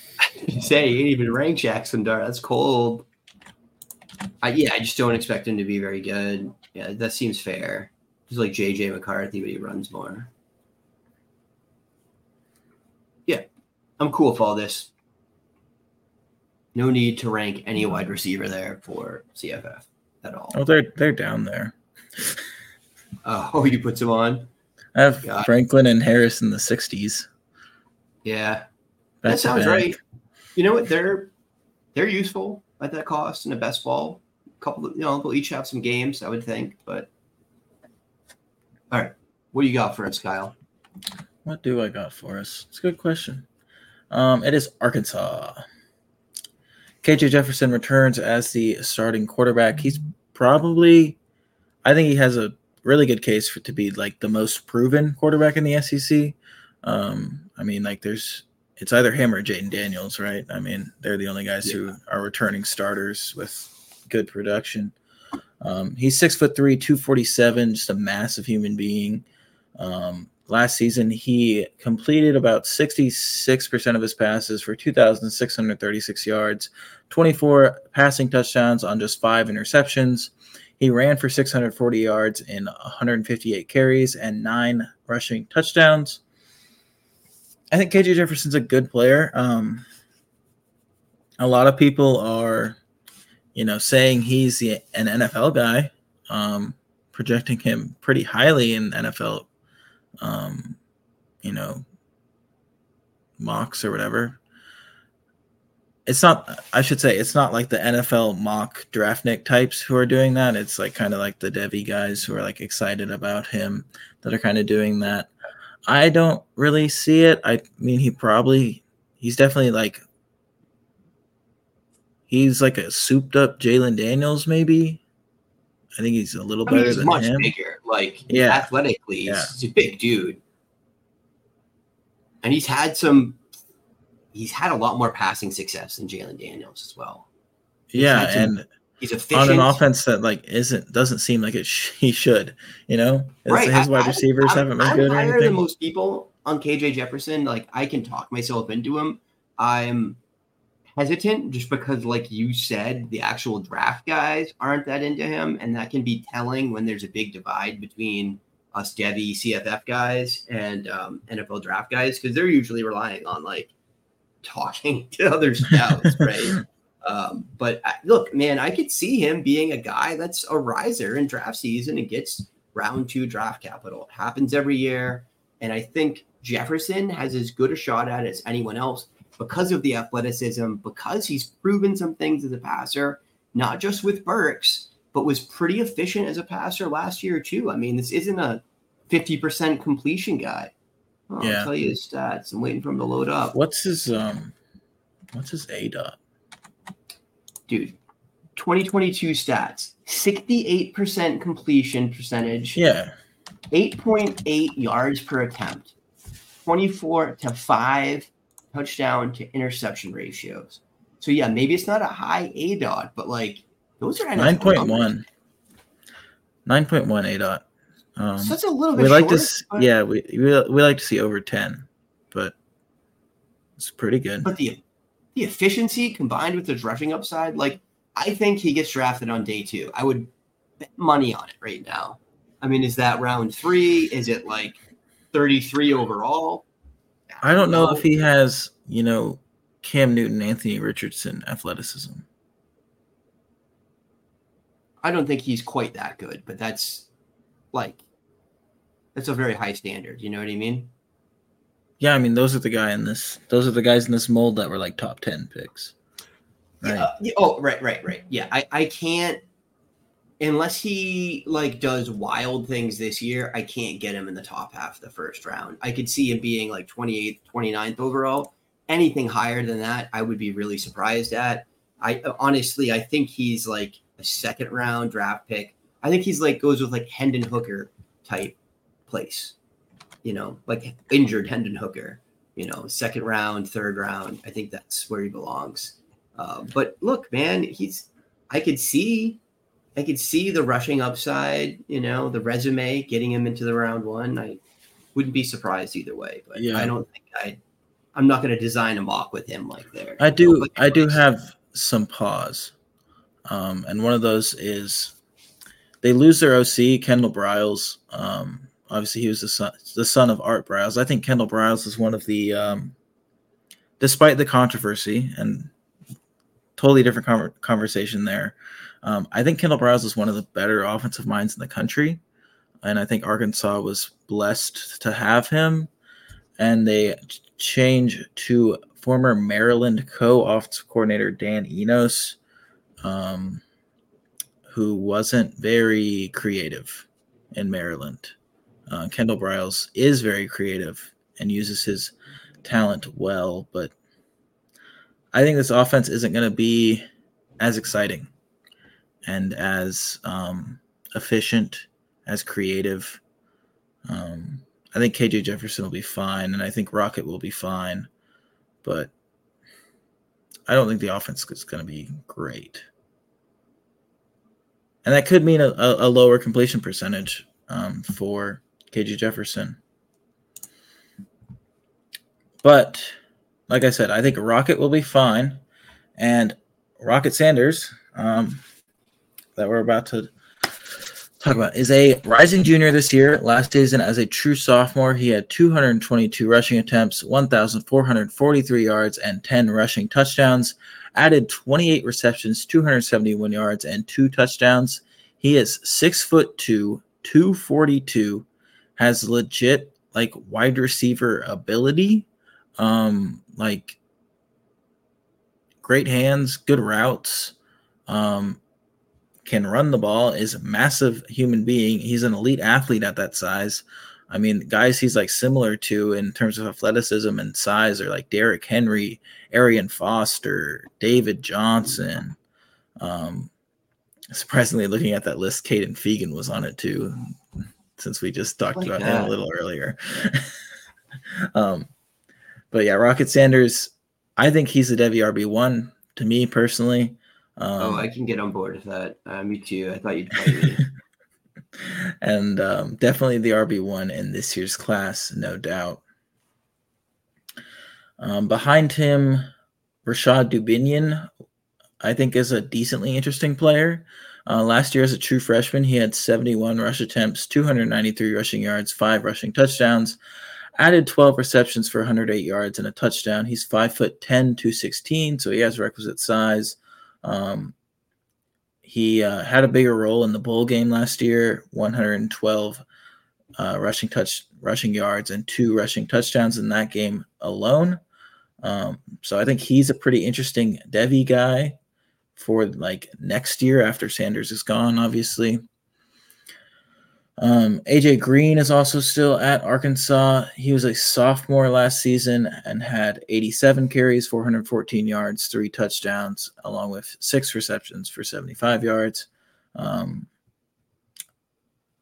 He's all right, I think. Not kind of special or anything, but all right. And then they bring in a freshman at the running back position as well, Isaiah Augustave. I don't know if the E is fancy or not, but it might be Augustave too. I don't know where the emphasis is in his name. I read it Augustave. That's how I read it. But he's 6'2", 195, been clocked at 21.7 miles per hour. This is another type of running back who, as a freshman, like the size, the speed is there. The running back ability, maybe there. He played in like a wishbone wing tee offense in high school. Had 1 high school reception, so completely unproven as a pass catcher. But he is very athletic, very big, and runs very quickly and very fast. The wide receiver room at Arkansas, they lose pretty much everybody. I mean, Jadon Hazelwood was there last year. He went to the NFL. Trey Knox was there last year. He's at South Carolina now. They don't really have a returning pass catcher who did much last year, who really did anything last year. So they bring in a crap ton of transfers. The 3 of them that will probably be on the field, even though Eric is getting mad at me in the show notes because I'm about to actually talk about them. Isaac Tesla? I don't know. It's TESLAA, but the S is capitalized for some reason. So good luck. I'm guessing it's Tesla. Is a rising senior and a transfer from D2 Hillsdale College. He is 6'4", 210. He had offers in this transfer portal from Colorado, Texas A&M, Baylor, and Ole Miss. I mean, Power 5 programs. Power 5 programs that definitely needed wide receiver help, but Power 5 programs nonetheless. Last season, he had 68 receptions, 1,325 yards, and 15 receiving touchdowns. And he's been the talk of, spring practice at Arkansas. I mean, I think they brought in 3 transfers that are worth taking a look at, but I think Teslaw is the best of the 3 and has proven to be the best of the 3 to the Arkansas staff. I think he definitely has a role in this offense. I don't know how important that is, but I do think he is the wide receiver 1 for Arkansas this year. And then they also bring in Andrew Armstrong, who is also a rising redshirt senior from FCS Texas A&M Commerce. 6'4", 205, so also just a tall wide receiver. As a sophomore, he had 62 receptions, 1,020 yards, and 13 touchdowns, and an 85.8 receiving grade on PFF. So pretty impressive there. That's good for 2.79 yards per route run. He did things with the ball after he caught it, 7.9 yards after the catch per reception. Pretty impressive stat line, although a lower tier of competition. And at 6'4", 205, he had a contested catch percentage of only 26.7. That's a red flag for me for a guy who's 6'4". Not great. Yeah, not great. And then they also bring in Tyrone Broden from Bowling Green. He is going to his 5th season. He's 6'7". What? And he's only 197. Jesus Christ. So he'll catch touchdowns, I think, for Arkansas, and probably not much else. He's not really a great wide receiver, but he's a little interesting. And then the 2 guys who actually have recruiting pedigree in this wide receiver core. First of all, I think the more important of the 2 is Isaiah Sategna. He's a redshirt freshman this year, was the wide receiver 21 per 24/7 in last year's class. 5'11", 178. Didn't do really anything last season. I think he had 3 catches in total. But it sounds like he will be the starting slot wide receiver. A lot of that has to do with everyone else on the roster being like 6'4" and him not being 6'4" and actually like being able to move quickly and get out of breaks and whatnot. So Sategna likely the starting slot. Kind of interesting, decent top end speed, ran track in high school. But I don't have a ton of faith personally. And then Sam Mbake was also in last year's class at wide receiver.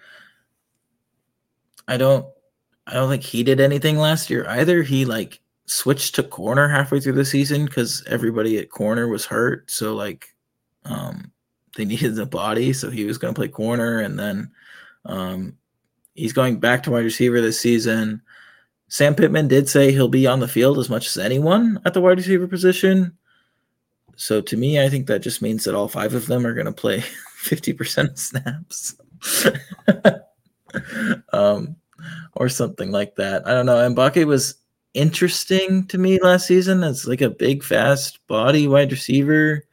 And then he didn't do anything. So I think he's toast. I mean, I dropped him anywhere I had him before supplemental season kicked off. Yeah. So, yeah. Yeah, I read a lot of beat reports in the spring, and there were some people fired up about Sategna still, which made me keep him rostered, but I didn't like acquire any other shares, and he got dropped in a lot of leagues. Yeah. But yeah, there were people who were like, oh, we can't wait to get him on the field. And I think there was like injury stuff like early last year. He definitely wasn't injured for the full season, but I think it was like, oh, it's trouble getting up to speed because of that. But I mean, Sategna was just like absurdly productive in high school, like wild amounts of production to the point where like some people will look at it, high school production in terms of fantasy points, right? And it was an absurd amount that put him in an elite cohort. of guys that like all went on to the NFL. So whatever, worth keeping him on the 45th slot this year to see what happens. But yeah, sure. Tough to get fired up about the year 10s. The tight end room, Lee loses pretty much everybody. I mean, I mentioned Trey Knox with the wide receivers, but really he's a tight end. He's gone. They didn't really have anything really behind him. So they bring in a transfer from North Texas, Varquez Gums. He is 6'3", 242. Last year as a redshirt freshman, he had 34 receptions, 458 yards, and 5 touchdowns, and was a second-team freshman All-American, 15th in the country in yards at tight end at North Texas. I think he is an interesting CFF asset at Arkansas, as somebody who will catch passes in this offense. Devy is a little bit of a tougher sell for me as he is 6'3". That's a little small for a tight end, but I mean, if it works out for CFF, it probably works out that he goes to the NFL if he's a good CFF producer at an SEC school. And then the other guy on the roster already who's interesting is redshirt freshman Ty Washington. He caught a touchdown in last year's bowl game, kind of came on late and played a little bit last season. He's had some hype from the coaches in the spring and the fall, so maybe interesting name to watch, but I'm not totally sold on it. Just figured I'd bring it up. And then they bring in 2 freshmen. First of all is Luke Hasse, I believe. Hasz, H-A-S-Z. He was the tight end 12 on 24/7, 6'3", 225. So a guy who's probably too small for like a true inline tight end blocking and receiving type role, but he has top end speed to hurt defenses in the seams. He's a matchup problem for linebackers. He had 35 receptions, 597 yards, and 9 touchdowns as a senior in Oklahoma last year. I mean, that's like 15, 16 yards a catch. So definitely a receiving tight end who I think could be a future CFF option. Not completely. In the spring, they were saying he was the locked-in starter. Yeah, I don't know if that's. I think Gums was a late addition. Could so be, yeah. Maybe. So yeah, I think him and Gums will be on the field, and that's definitely, if he is the locked-in starter as a true freshman, that's definitely definitely worth taking note of. And then Shamar Easter also headed to Arkansas as an athlete, was ranked as the 13th rated athlete in the class of 24/7, going to play tight end. He's a freak. He was on 24/7's freak list, high upside type guy, 6'5", 225. Only 225, obviously needs to get in an SEC weight program and will just become even bigger and possibly more freakier. I like Shamar Easter, but there is a lot of projection, I think. So, well, and it's just tough because you got 2 good players on the depth chart in front of you. Yeah, and Gums does technically have 3 years of eligibility, so right, that could literally be how it plays out. Okay. I did not rank anyone for CFF. Oh, I did. I put Tesla as our wide receiver, whatever, like 78 or something like that. Yeah, 78. I won't argue anything. I did rank Sategna for Devy. Oh, and you did rank Jacoby Criswell too. I didn't bring him up. I think Jacoby Criswell's a good quarterback. He transfers in from North Carolina this year. Obviously not going to have the starting job, but moving on to next year when Jefferson's gone, I like Criswell as a quarterback. Yeah. And I know the Jefferson ranking might be high, but I don't see a lot of difference between him and Bo Nix except the hype machine. Like in what they've done on the field, Jefferson has done a lot more earlier in his career than Bo Nix did. Obviously, Nix went nuclear last year, but Nix, yeah, through the air had a lot more production, obviously. Last year. Once he got to Oregon, yeah. Yeah, once he got to Oregon with good coordinator. But I mean, I don't know. I could put him anywhere between there and after Jalen Daniels, but and then I wasn't sure. Like Rocket was the returning RB5 in points per game at 20.72. He was ahead of C. Bangura.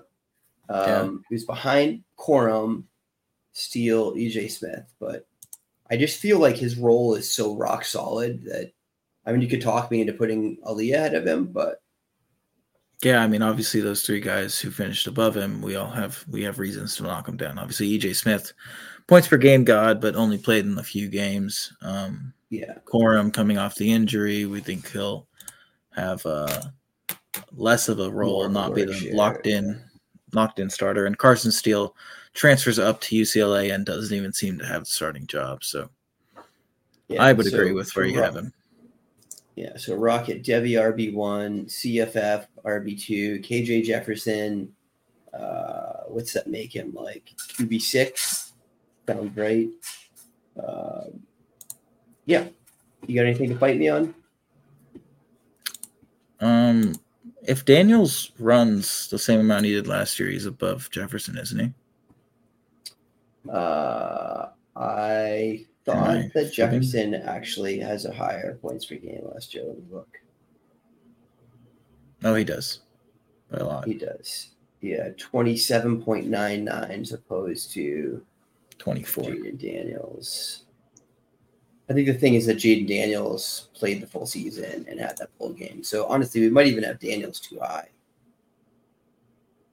Maybe he should go behind like Daquan. Oh, Jalon or Jaden? Oh, Jaden.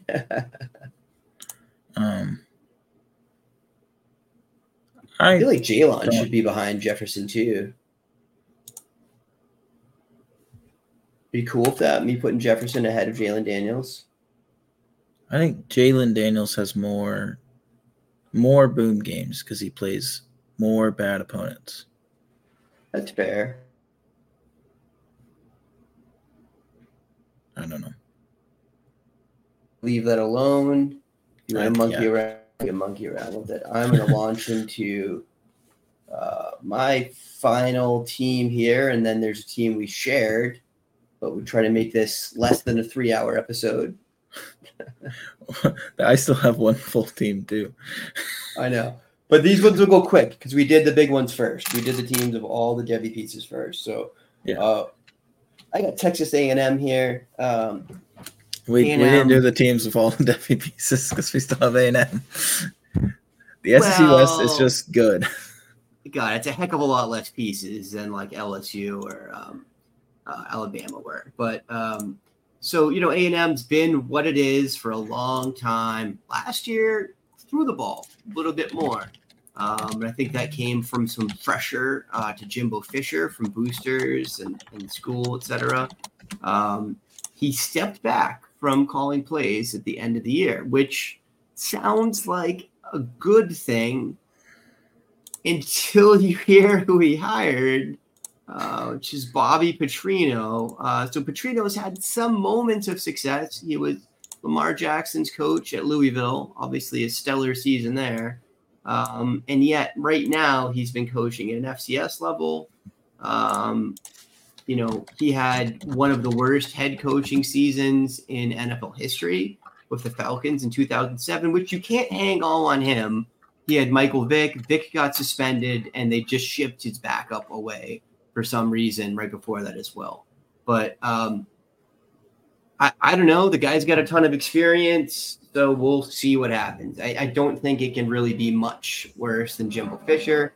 And I have some faith in the talent here to prevail. I mean, I don't think Petrino's a bad OC. I think he's a bad person, and that's why his hiatus has happened. Because all that stuff that happened at Arkansas was not great.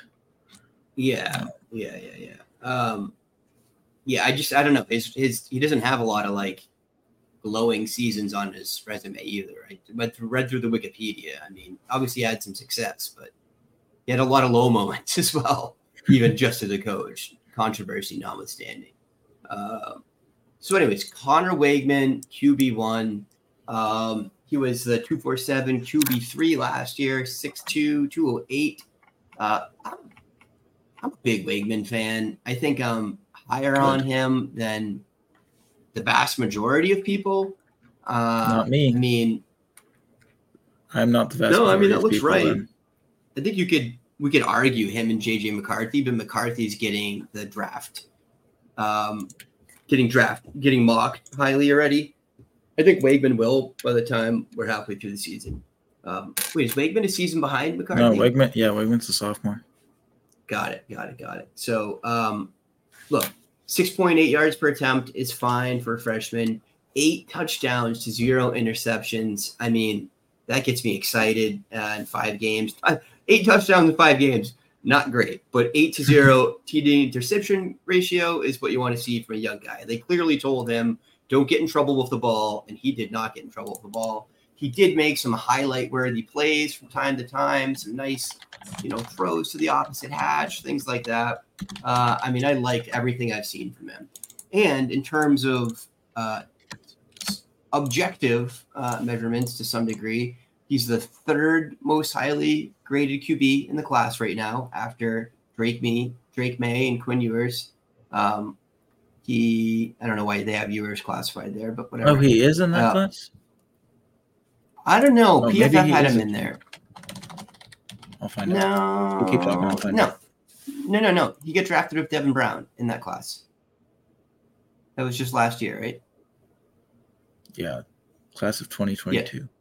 Yeah, PFF has their classes. They're a mess when you're sorting them. But anyways, they had him just after May and Ewers in QB rating and like what they considered, I think, the 2025 class. So, look, I'm in on him for Devy. I think he's acquirable. I don't think people are, like, crazily high on him. And I think he's, at worst, the QB3 in that class right now. I mean, to me, it looks like he's a top half of the first-round guy from what we've seen so far.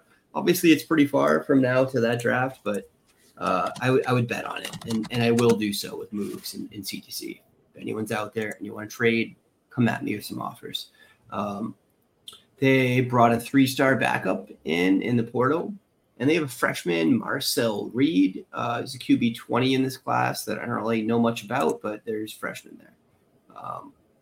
Running back, obviously one of the strengths of A&M historically. They've been a feeder school for the NFL.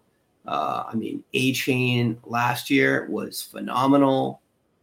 Got Day 2 capital, despite not looking like what you expect an NFL running back to look like. The year before, Spiller got round 4, round 5 capital, something like that. So it looks like right now, Amari Daniels, who would be a 3rd-year player, and Le'Veon Moss are about splitting first-team reps, kind of going back and forth.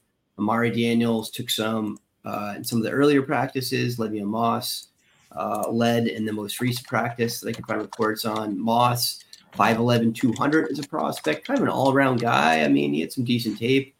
Amari Daniels, RB19 in 2021, smaller guy, 5'8", 200. But look, we've seen they do not care about that. Like, if you're the best running back, they will throw you out there. And Moss was good in the spring game. He left early with an injury, but, he had some nice moments on film there. I think the guy to be excited about is Ruben Owens, the RB2 in this class, 5'11", 190 as a recruit. Probably the most talented player there. I feel like this is the same as Haynes at Alabama, except with less blockades in his way. Like, he could easily surpass Moss by next year, right? And I think that'll happen. I think Le'Veon Moss is going to be a decent player. Maybe he's got some late round type appeal for the NFL. Maybe he goes off this year, but I wouldn't bet on that. But I am absolutely betting on Ruben Owens as, a day 2 type running back for the NFL. Just, his tape's really good. There's, very consensus to have him as a top 2 running back in this class or a top 3 running back behind Baxter and Haynes, depending on how you split those hairs. But yeah, probably more of a 2024 asset for CFF purposes. So I don't think you got to rank him there, but typically they have not used a committee So I think one of Moss or Daniels is going to be useful for CFF. I just wouldn't know who to say it is right now. I think Moss has a little more of a typical workhorse profile, but on a lot of the beats seem to say the name Daniels first. So I think we'll have to wait and see on that one. But I think they're both worth a shot in CFF at cost, which is not much. So wide receiver, shockingly, maybe the most fun thing to talk about at A&M, and that's not a thing we've said about A&M very often recently. You got Evan Stewart, who is arguably the wide receiver one in this class. I think he is for me, and no one else has done anything to take that away from him. And he was my wide receiver one coming in. I just, watching the kid's high school tape, I saw Garrett Wilson, I saw body control, I saw length, playing way bigger than he actually is. I think he's got some serious talent. We saw that last year. True freshman, 53 catches, 649 yards, 2 touchdowns, leading the team in receiving as a true freshman. His peripherals weren't mind-blowing, but he had a top 8 yards per out run, top 7 PFF grade in the class. I'm a huge fan. I just traded like an NFL running back for him. It was like Eckler for Stewart and some change in one of my leagues, and that I wasn't really competitive on the NFL side and wanted to make a move. And, I feel pretty good about that. He's an outside guy. Horrendous drop rate. 14% is like mind-blowingly bad. I do often think there's correlation between a bad drop rate and a bad QB. And as much as I like Weigman was not the QB there for most of the season last year. It was Hudson Card, if I recall correctly. No, and Max Johnson. No. Haynes King? No? Haynes King. Yeah. Haynes King played more than Max Johnson. Both of them were on the roster, yeah. No one good. So I'm hopefully you can improve on that a little bit, because that's going to be, a ding on the stats if you just can't convert a lot. Moose Mohammed's the other guy there that I think is interesting. Could well be a Devy guy, obviously a little bit on the lower end of the tier, but he's been good. He's been a good wide receiver. He's 76 PFF grade, 38 catches, 609 yards, 44 touchdowns. He's a slot guy, 87% slot rate, but 5.3 yak per reception. I mean, that's a good number, I just, you're a slot only guy. You're not a superstar. You're probably a day 3 pick, but I would bet on that for Moose Mohammed, and him having some kind of role at the next level. He's a guy who's like the way we talked about Isaiah Williams at Illinois, where like the NFL will like him. I think he's like an SEC version of that.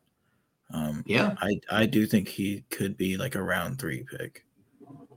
Could be. I won't be shocked. The numbers look good, and numbers look good on an offense that's been bad. Always, I think, carries some extra weight for me. To complicate things, Anais Smith is coming back. He was hurt last year. He was the wide receiver one the year before with 564 yards. He is like a hybrid type, but not just a gadget guy. I mean, he plays wide receiver, but he also takes significant carries on the ground. In 2021, it was 49 carries for 293 rushing yards. I mean, that's not just jet sweeps. That is like you're playing some backfield snaps. He's so fast. So fast, yeah, like blazing. 5'10", 190, so he's not tiny either. I mean, that is adequate size for a wide receiver. So I don't know what to do with Anais Smith. I don't know what he does to this room. Does he play outside? Does he push Moose Mohammed outside? He's going to be on the field, I still think Stewart gets the most of the receiving share, just because I think he's a next level talent compared to any of these guys. But Anais Smith's a guy that could have some Devy potential. I mean, every year we see these fast gadget guys get drafted, and I think Anais Smith is more skilled than a lot of those guys. So I certainly would pencil him in for, at worst, day 3 capital. But, he he could have a good season and be around for a guy. With his speed, he could be a early guy. Just would really have to go nuclear this year to do that. He hasn't done enough, in my opinion, to justify like a round 2 draft pick, unless he, goes crazy this year. And honestly, the problem here is they're just not going to throw the ball that much, probably, because Jimbo Fisher will have an aneurysm if they throw the ball 500 times. It's not going to happen, I also saw a lot of mention of the name Noah Thomas, who is another guy from last year's class, 6'5", 195. Just repeated mentions of Noah Thomas, breakout star, Noah Thomas, going to crack the rotation. So he's maybe a guy to watch out for. He definitely brings something really different than the other wide receivers do, and that's just size. So maybe he's an end zone package type guy. Maybe he turns into a real thing next year after, Smith moves on and Muhammad moves on. But definitely a guy to watch list, I think. And they brought in some freshmen to run in one transfer. No one I cared about that much. Michael Tees, athlete number 5, 6'0", 180. Didn't bother to watch any film. Transfer Jordan Anthony. Jordan Anthony was the athlete number 25 in last year's class, but he had a little bit of hype behind him. He got drafted in some supplementals, just going into a room that was pretty empty with a diverse skill set. So I don't expect either one of those guys to matter that much, but they are guys that are in the room.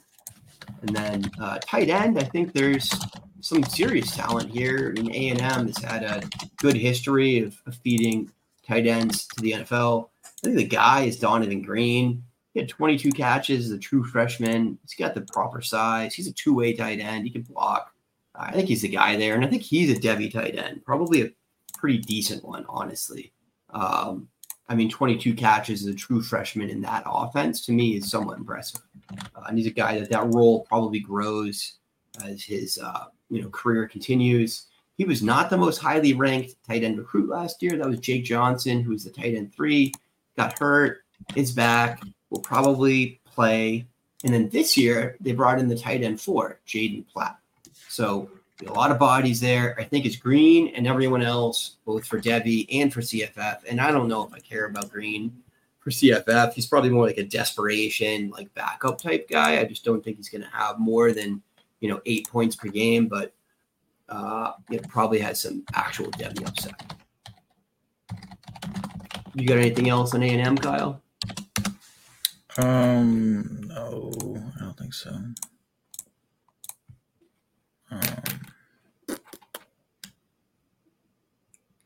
Who do you think wins the running back job? You think Moss? I think Moss, yeah, if I had to bet. But the beat reports I read today made me nervous. I think the starting running back's worth more than where I have him ranked, but I don't know for sure. Yes, for sure. Dude, someone's going to go for 1,000 yards or damn close if it's a committee. You know what I mean? There is a new OC, Jimbo Fisher, supposedly not allowed to touch the offense, honestly, is the way it was framed, that he's literally not allowed to touch it. So who knows? But he's always had a workhorse, man. Yeah, that seems fair. Those guys are all good there. Christ, I even like Crosby and stuff though too, Yeah. All right, let's get through Auburn. And that's what a lot of football fans are going to be saying this year when they watch these games. So that's what Auburn is saying this year. Let's get through this season. And maybe let's get through next season too. But Hugh Freeze, I think, is a good answer for Auburn. I mean, I think they're recruiting at a high level already. So as long as he's not cheating this time, we'll see. The quarterback battle this year for Auburn, Peyton Thorne transfers in from Michigan State, and they're still in a battle with 3 quarterbacks right now. Peyton Thorne, Robbie Ashford, who started most of last season, and redshirt freshman Holden Gariner. it seems to be Thorne leading the way with Ashford behind him. I don't really know what to make of Garner. I don't really know if he's actually in this competition or if he's just in this competition in the way that the coaches want him to stay around. I'm not totally sure. But Hugh Freeze said he would bring it down to 2 quarterbacks by the 10th day of fall camp. And today is the 10th day of fall camp. And what he said today was he thought he made a decision and then he changed his mind. So still no decision. We're waiting for, the white smoke to come out of Auburn to know that there's a new quarterback or a new pope, but whatever. It's gonna be Thorne, man. Do we even care? I don't at all. Yeah. Peyton Thorne last season, 62.5% completion percentage, 2,679 yards, 19 touchdowns, 11 interceptions.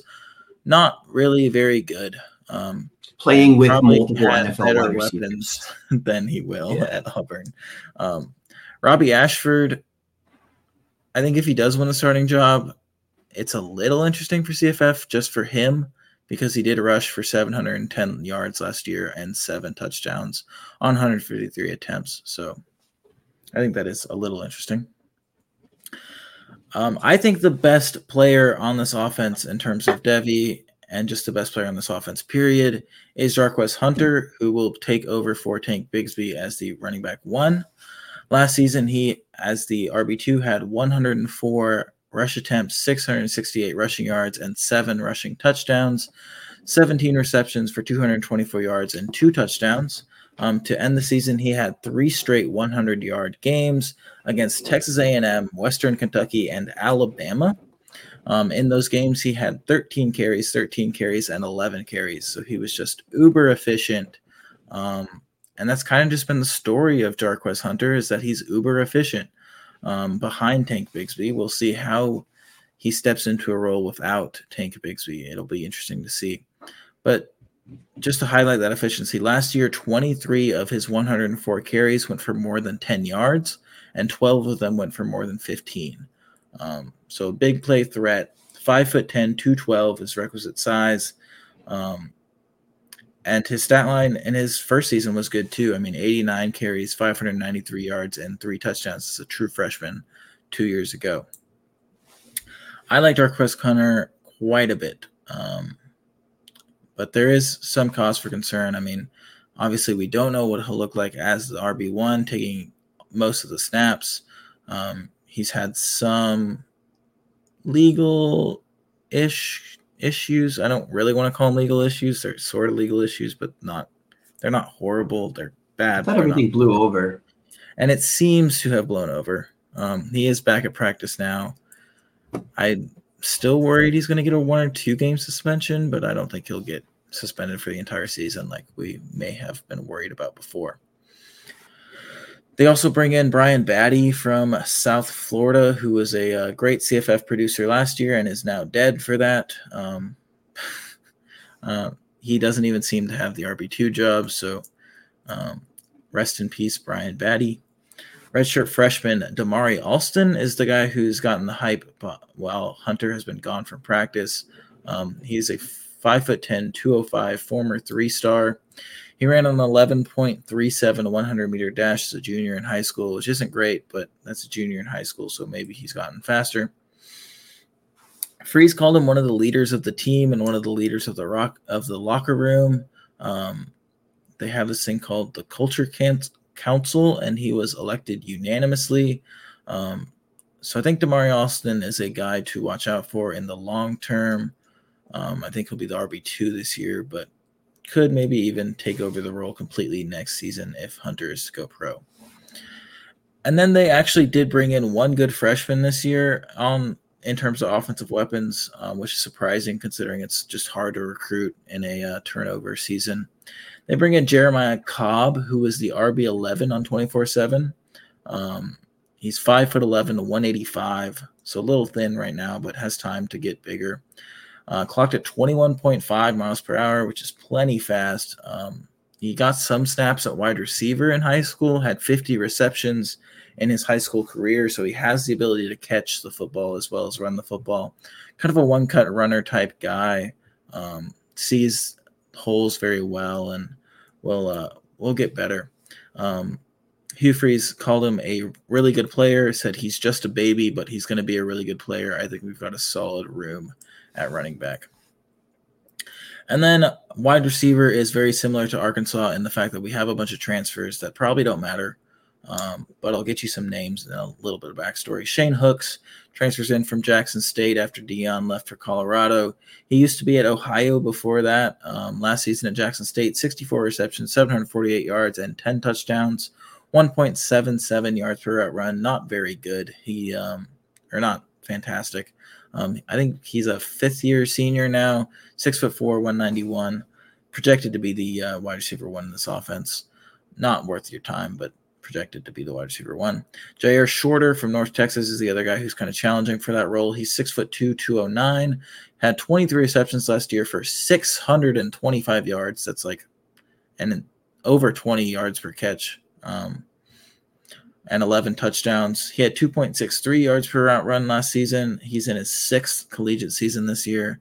Has a career mark of 22.7 yards per catch, which is pretty impressive, but he's more of just a deep threat, obviously. Nick Marner transfers in from Cincinnati. He's 6'6", 190. He broke out for Hawaii back in 2021 with 46 catches, 913 yards, and 5 touchdowns. And then didn't really do anything at Cincinnati last year. So not super excited for Marner.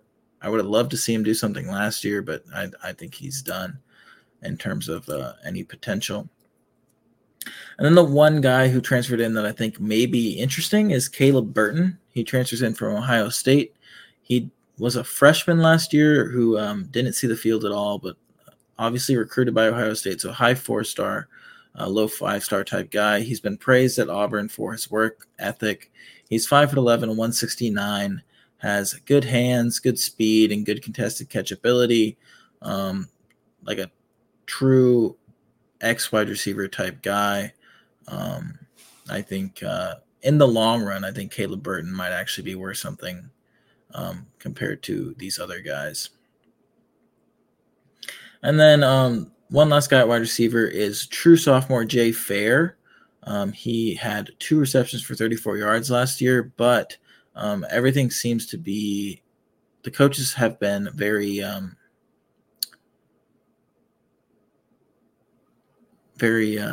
have said good things about him all offseason. One of the coaches is quoted as saying, I think he's playing with a lot more confidence. He's playing a lot faster, being decisive in his decisions. He's always had good hands. He's not scared of anything. So if it's catching balls across the middle, he doesn't mind it. You put the ball out there on the edges with him in any type of screen or whatever, he's a step away from breaking it. He's a very athletic wide receiver and willing to play in a kind of a slot role. I think Jay Fair is a guy to watch list. I mean, if he takes a step, there's might be something there. And then my second favorite player at Auburn after Jarquez Hunter is this transfer tight end from Florida International, Rivaldo Fairweather. He is 6'4", 251, and just an insane, superb athlete. Hasn't proven much, but the FIU offense has not been anything special in any way. Last year, he had 28 receptions, 430 yards, and 3 touchdowns, with 8 receptions, 156 yards, and all 3 touchdowns coming in the final game of the season against Middle Tennessee State. Already spent 3 years at FIU. But he's just the type of guy who you're looking at every single year, and it's like, when's he going to put it together? Because he's big-bodied, fast, and just has everything you want in a tight end, just hasn't really put it together. And if he puts it together in the SEC, you're looking at a guy who's going to get drafted. So,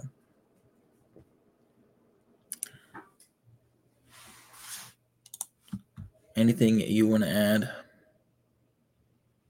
Yeah, I mean, I think Jarquez Hunter's the real deal. His peripherals are awesome. He's a tackle breaker. He looks good on film. He's got burst. I wasn't sure if he was fast, and I watched him film, and I think he's pretty damn fast, man. So he jumped over a dude one time, completely jumped over him against Penn State as a freshman.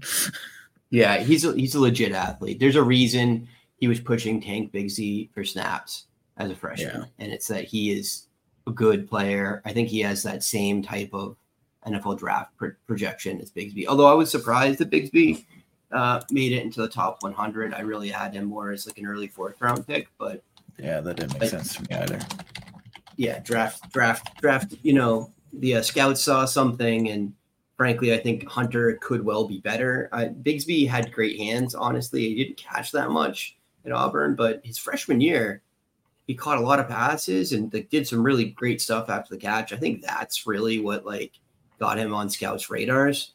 I haven't seen that from Hunter yet, so that could be the difference between Hunter being a day 2 running back and a day 3 running back. It's like you're really going to bring something to the table that separates yourself from the other 20 running backs. He did catch 17 passes last year, so that's not. That ain't bad. Nothing. We'll see what happens this year. And then I'll just say I'm high on Alston, Damari Alston. He got shout outs from the beats. And when I did my kind of early season returnees data scouting, Alston popped in multiple categories of thresholds I was looking at, which were EPA per play, yards created, things like that. He popped in several categories. So I grabbed him in several supplementals he was available in. I do think he's the next up over Jeremiah Cobb, personally. Yeah, I think there's a lot to like about Cobb, though. So I could see it being a split. It's got a lightning and thunder thing, but they've been using 2 backs. So I think there's room for that. I think Alston gets some significant carries this year. Cobb might get some. And then next year, Freeze. Well, Freeze last year, I know it was just day, right? I mean, that's true. Might feel different about it in the SEC, but running back. Data Hunter was RB32 last year, 17.8 points per game. But other than that, Freeze usually has a committee. And obviously, he's a guy who loves to use his quarterback in the run game, a la Malik Willis, Chad Kelly type guys. So that's probably why he's still considering. Yeah, Rashford, yeah. If Peyton Thorne's the quarterback, then I think that's better for Hunter than for the running backs. Yeah. For pass catching, right? Probably they'll be more efficient if it's Ashford, but they'll get more passing game work if it's Thorne. I think brought Thorne in for a reason. Ashford's not the solution for them, and they need to put a good product out on the field so that they can recruit well this year, is what I think. So I think he's a competent college QB. And he's going to at least get some moderate production out of the offense, whereas I think Ashford's just all over the place. But you're right. If Ashford gets the job, then he's startable probably for CFF. People said that last year, though, and then it really didn't work out too great. He's watchable for CFF, I think. All right. Anything else here? No, let's get this. Cool. Let's get this done, kids. So Mississippi State. Last but not least, or maybe least, I don't know. We'll see. So, first of all, rest in peace to a legend. Rest in peace, Mike Leach. Yeah, Mike Leach. It was sad. Very, very sad. It's a coaching legend for sure. Man has had as much influence on the college game in this era as any quarterback, I would say, and we've seen that bleed through to the NFL as well. You got stuff on Leach? No, not much on Leach, but his replacement is going to be Zach Arnett, who was the DC for Mike Leach, actually. So don't expect the same Mike Leach offense at Mississippi State, and especially don't expect it because they hired Kevin Barbay as the offensive coordinator. He was at Central Michigan from 2019 to 2021, and then was the App State OC last year. And Kevin Barbay is kind of the polar opposite of Mike Leach in terms of play calling. He's going to run the ball and then use the run to set up the pass, whereas Mike Leach uses the pass to set up the run. Quarterbacks under Barbay have not been good for CFF. Running backs have been – he's only had 2 seasons as a play caller. Running backs at App State weren't good, but in 2021 at Central Michigan, he did coach Lou Nichols to a CFF RB1 season, so that's something to watch out for. So less total pass volume, definitely, but also it's going to be less spread out than it would be in an air raid offense. So maybe if one guy can separate themselves, it might be something worth watching. Interesting. Very interesting.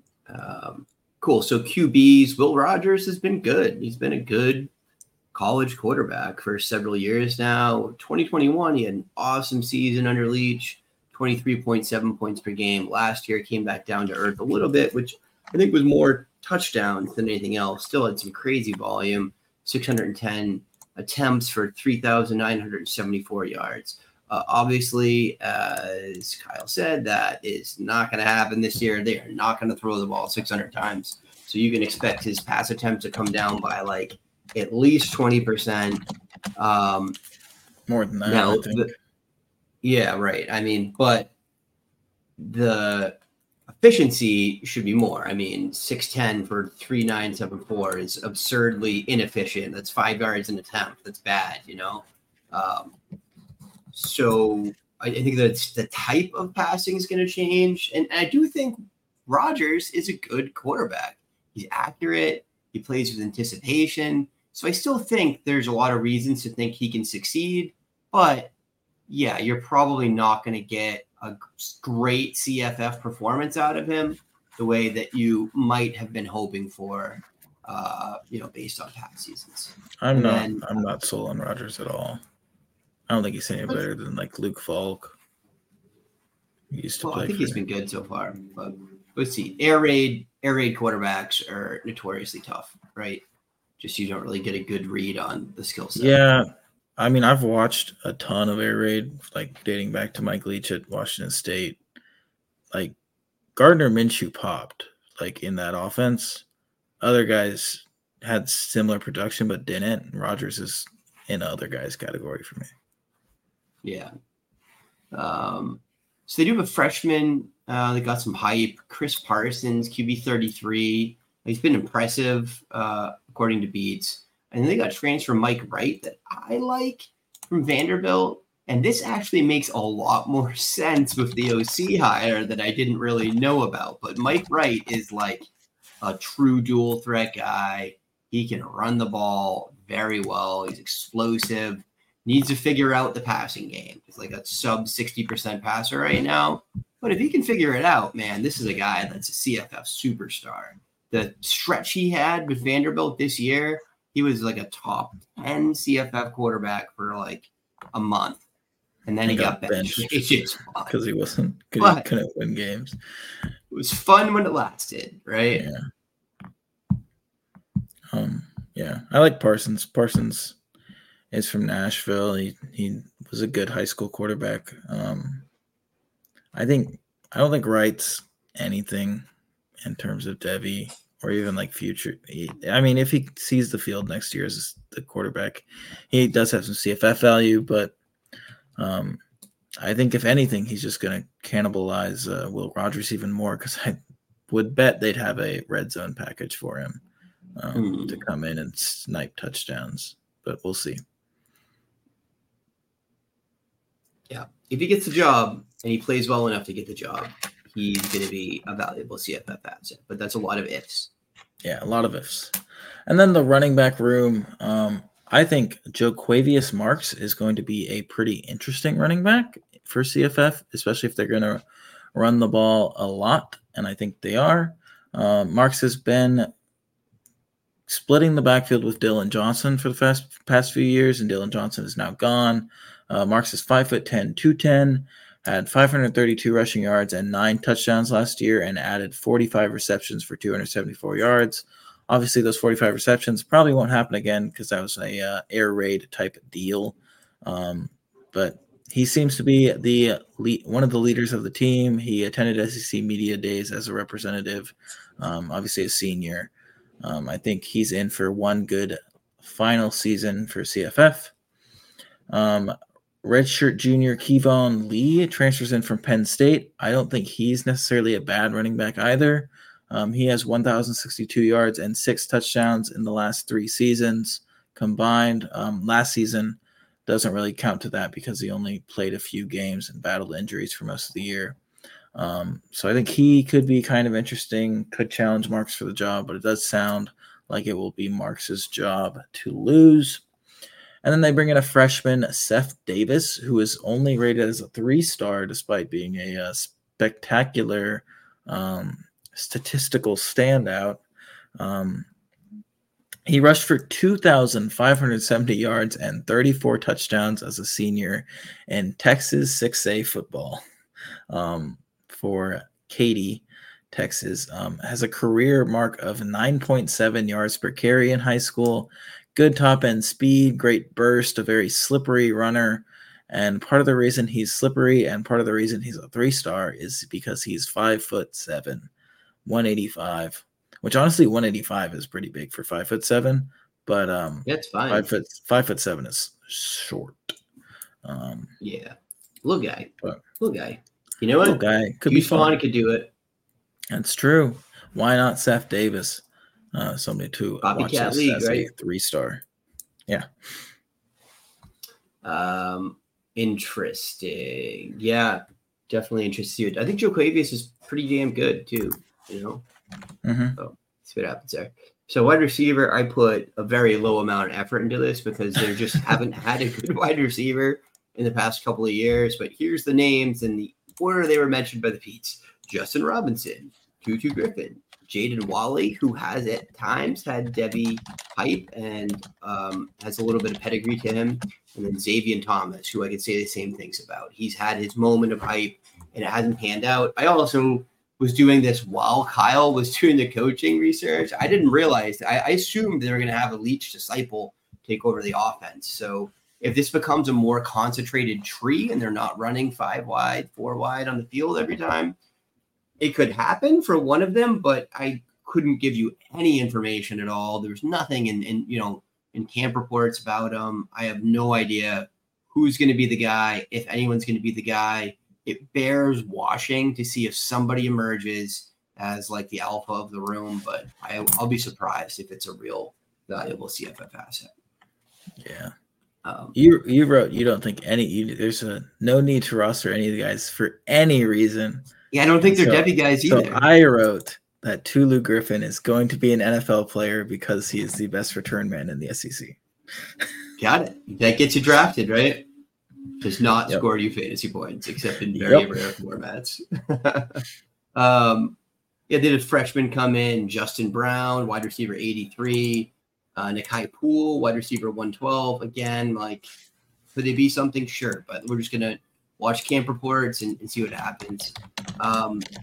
They also have, interestingly, tight end / wide receiver Seydou Traore, who came in to play wide receiver specifically. I think he's a talented dude. He's definitely a different type. I mean, he's a tweener build, right? And write down his size here, but I think he's 6'4", 6'5", 220. It was super light for a tight end. Doesn't want to play tight end. Thinks he can get drafted as a wide receiver, which I think might not be the best bet for him, but it's a bet he's making. So he is worth keeping an eye on. Certainly was very productive during his freshman season at Arkansas State. Would love to see if he could build on that and turn himself into a true power slot or maybe even a boundary guy. But of all these guys, he's the only one that I have a candle lit for Devy. And then they do have a tight end named Jor Aquarius Spivey, who's taking first-team reps. Jor Aquarius. What a name. It's a name. It's an interesting name. So that's what I got on the pass catchers in Mississippi State. Got anything else here? No. Can I say that it makes me so much happier to look at our board now that it's so colorful? Oh, yeah. We should have just kept all the colors from every episode. We should have just done this the entire time. Yes. Well, no, it makes it easy to look at what we're talking about, though, if someone's following along. Yeah. We should keep a separate board, though, with all the colors because it's fun. I love it, man. As the SEC West, there is, just vast changes to our Devy board, particularly, less so to our CFF board. And things are coming together. And you know what? in the next session, it's going to change even more because we're going to do the SEC East, which is another conference packed full of powerhouse players and real teams. Well, and Vandy and Mizzou, but yeah. And Vandy. You know what? Vandy has at least 2 players I care about. For CFF? I mean, I guess it could be Devy. Vanderbilt sell people to the NFL. You can think of one NFL running back. On offense, yeah. There's a running back that plays for Tampa Bay out of Vanderbilt. Oh, Keyshawn Vaughn. Keyshawn Vaughn plays sometimes. Plays. Is on the roster. He's on the roster. He's taking reps in regular season games. They had someone before that too, didn't they? But I don't know. Anyways, lots of fun. Aaron Rodgers' little brother went to Vanderbilt. Fun fact. Yeah, Jordan Rodgers. Interesting. He's not an NFL player. No, but he is an SEC analyst now. Oh, interesting. It's funny how those connections will get you those jobs. All right, man. Lots of good work we've put in here. You got any final shots on SEC West before we close it down? 2.5 hours later. Yeah, it's a lot. No. I think people you deserve a prize for want to know all about Isaac Tesla. Tesla. I definitely want to know how to say his name. It's just fun. There's a lot of fun possibilities there. All right, man. If you all have made it along so far, we appreciate you. Please review, subscribe, like, all that stuff. I should say this at the beginning because nobody makes it to the end, but we appreciate your support and we need it. If you make it to the end and you're not subscribed, something needs to change. Something needs to change. All right. Well, we appreciate all your support. And we're going to be back, I think, later this week to wrap up the SEC and then close out our big board series the following week with the AACC. And then you will have a big board from us with everything you could possibly want to know and a whole bunch of things that you don't. Yeah. All right. I bid you all adieu from Kyle, from EK, the Devy Dose signing off.